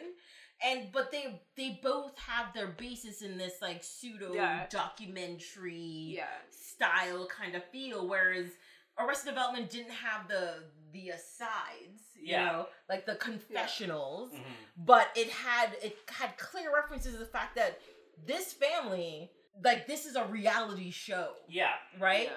This family is being followed around by cameras. They have reference footage. They're putting something together. This guy's narrating it for a reason. And there's thorough episodes where, like, there's even an episode where somebody gets mic'd up. I think it's the same episode with the Japanese investors where Job gets mic'd up. He ends up in a room with a bunch of people and be like, it's because then they get like that feedback, like, you know, and like, who's mic'd up? And then it just like it shows like the boom mic come into camera and pull back out, and they're just like, that is a hilarious reference because people know watching the show like this is like a reality show / documentary. Yeah. And this like brings them back to like all of this is happening. Like this is a real family, and we're following that. You know, like, this is a special situation. It's a whole thing. No, you're right. I think a lot of shows. Okay, most people know of The Office, and like that became the show of like a generation that like defined that time period. But I think most comedy writers and comedians know of Arrested Development. Oh, yes. And then so it was the mix of the two to create Modern Family and Parks and Rec. Yeah. And or Always Sunny. Always Sunny, yeah. Sorry. Always Sunny is just something different. You take that, like, this is required reading. Yes. From this time period. You're like, you want to write for TV right now? Yeah. Here's like 3 seasons of this, a couple of seasons of this, and some seasons of this. But none of those solid comedies started on any platform other than network television. Yeah, and there's no other comedy really. There's no other comedy to follow all of those that's like started on any platform other than network television. I don't feel like. But I also think network television doesn't want to take absolute risks on anything anymore. Because they're like, absolute risks are being taken on like Netflix and Hulu and all that kind of stuff. For sure. Whereas they have the money to. Network television doesn't have the money to take risks. This was risky. That was very risky. Arrested Development was very risky. It was very risky. It was they had time. They had the money and they had the time. And it's only a half an hour. It's only half an hour. You throw away a half an hour when you're... I mean, shows like this... What network did this premiere on? Fox? It was on Fox, yeah. But shows like this, Seinfeld, The X-Files, The Simpsons, if based on how they cancel shows now or let shows go on, all of those shows, if they were put out now, would never exist because after 3 episodes, they had shitty ratings. They would have just been canceled. The other problem too is like, you know, you look at the idea of recreating all of these old shows like the X-Files or whatever, or even Arrested Development, where you're pulling in these actors that since the time of the X-Files or since the time of Arrested Development, like, they require so much more money, like, you know, than ever before, and it's hard to maintain that, like, you know what I mean? Like, redoing the X-Files was bullshit an move. insane amount of money. Like, season 10 was garbage. Season 11 wasn't actually that bad. I didn't. But my biggest problem is with not just with TV but with movies as well, is that because networks and producers and all that kind of stuff don't want to take risks anymore, they're not putting out new content. It's remakes. It's all remakes, sequels and which reimaginings. Is in itself risky though, because it's so expensive. But the thing is they make money based on nostalgia. You know, they for make sure. Like, people are gonna but watch. But it's not gonna be long term. So it's like a short term sort of like... I agree with you, but people are gonna watch the shit out of the new Disney Aladdin and Lion King movie. But they won't be able to make a sequel. Or maybe they will, but they bomb. Probably but like, will. You know, I don't know. It won't do well. So. But I guarantee no matter what. Those are gonna do fantastic. Yeah, people are going to go to the theater. No, but like just because of what it is. They're not gonna do sequels. But they've done sequels of the animated versions, you know. Yeah, but those are the animated versions. Yeah. Those are like animations, like, and I know you guys threw like BoJack Horseman in there and stuff. It's like that's a whole nother topic. Yeah, like a whole nother topic, and it sells differently. It's easier in some ways to pull off, and even when you lose a character and throw a new voice in, it's almost easier to like just like glaze over versus like the X-Files. It's like, well, if you lose Mulder, like, you know, like the show does not go on. What are you talking about? They did that for 2 whole seasons. Like, I don't understand. Of the new season? No, of the original series. Yes, but then it at the end of season 7, Mulder gets kidnapped by aliens. Okay. Yes. He disappears for a season, almost a full season. But I'm talking and he's like half-assed in it remakes. for like a half a season. It's really hard to do that during a remake of the X-Files. Like, you can't just be like season 1 of the remake of X-Files and Mulder disappears. No, but my problem is like they shouldn't be making more X-Files. That's what I'm saying. You don't want more X-Files? I'm not look. You know you want more X-Files. You know I'm obsessed with X-Files on this podcast. But what I'm saying is that I am getting really tired of seeing the same thing over and over and over again. What do you want to see, Tracy? I want to see there are creatives out there writing shows, have ideas. Do something else. I don't care what it is. Just do something else. You're over it. So what did you think of when Arrested Development's picked up by Netflix then? I was interested in it, and like I said, I watched the season 4. I actually joined Netflix to watch season 4 of Arrested Development. Yeah. And then I was thoroughly disappointed. Yeah. And then it was one of those things where the month elapsed, and I was like, I guess I'll just watch something else now. You know, like it was one of those things. Yeah. I am purely on Netflix for true crime and documentaries. Right. And the Yule log. What is the Yule? Oh, the fireplace thing? As you know, I pay for cable, and I get that year round if I want to. So I also do year round. Yeah. For $10 a month. Yeah. What are you paying for your cable bill? I'm gonna tell you to shut up. Because as you know, I pay for cable and Netflix. Thank you for paying my watch salary. All of the things. All of the things. Just pulling it out of the air. I watch all of the things. It's a horrible obsession. I love The Fireplace on Netflix. I won't deny love I have for it. It's really messed with my algorithms because I watch it so much in the winter. I don't think Netflix understands me. Wait, it doesn't. Sorry, it messes with your algorithm. What is it suggesting beside okay, what is something if you like this burning log for 2 hours? You'll like what? The fire documentary. Just because of the word fire? Yes! It's all algorithms, man. That was like my number one thing.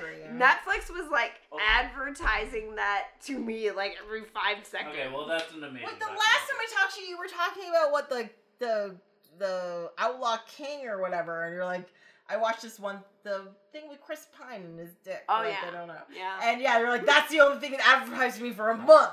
It did. Like, there was. I mean, we didn't talk about that for a while. That was a while ago. That was like November. Yeah. Yes, that is very That's true. the last yeah. time I saw his dick. So now it's advertising just things. That was everything about like fire now. Is what you're saying. Well, because it's been the whole winter since then, Tracy. It's been like minus 40 degrees outside. So I've been watching the Fireplace channel. Just to be warm. Just to like, be warm. Oh, So like I'm getting dinner ready. I have the fireplace on. I read a book by the fire. What the hell are you talking about? It's a screen. It's not giving off actual heat. What they actually say, like if you watch Don't ruin my comfort. it's like a placebo. You actually do feel warm when oh you my watch god, it. you do. It gets too hot. I gotta take my layers off. You high? What are you talking about? It's true.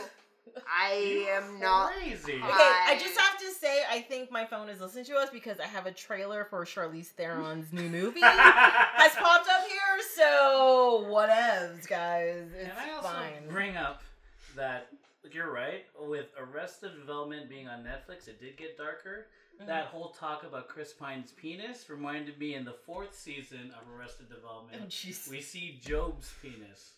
And do we actually? I don't remember that. He sticks his dick out of a rock, like a Iraq or no, a like, rock. he was stuck in. We see him sticking out of a rock, like he was doing a illusion to emerge from a tomb during Easter, and he got stuck in it because he couldn't get out because someone was blocked something or whatever. Yeah, they found a hole in it. And then he stuck his dick out of the hole to try to tell people, like, I'm here. I'm here. Okay. For some reason, he couldn't stick out his finger or whatever. And that was actually in an episode. You could see it. I do not remember that. Oh, now go watch I that. have Which to rewatch episode? it. Oh my god. Well, we don't know it's him. We don't see it Which like, I'm episode? sticking it out. You just, like, see a penis sticking out of this hole. That's hilarious. Okay, gotcha. That didn't warm me up. What? Does seeing a picture of a pizza make you, like, full? It makes you hungry. That's what That it doesn't does. warm me up. What the hell are you talking about? Am all I right. the only I mean, Yes. Yes, I have to admit, I think we took a deep dive into Arrested Development. It ended Let's just wrap this up. penises. Tell you the truth, I have now recorded 3.5 hours of audio of this. Yeah. So I don't know what kind of time it's gonna take me to edit this. I hope you're a good editor. I really hope so too. Well, when you edit it, do you watch like TV? Does it Scrubs playing in the background? Well, I usually have, like, yes, yes. Actually, usually it's some sort of Star Trek episode. That's fair.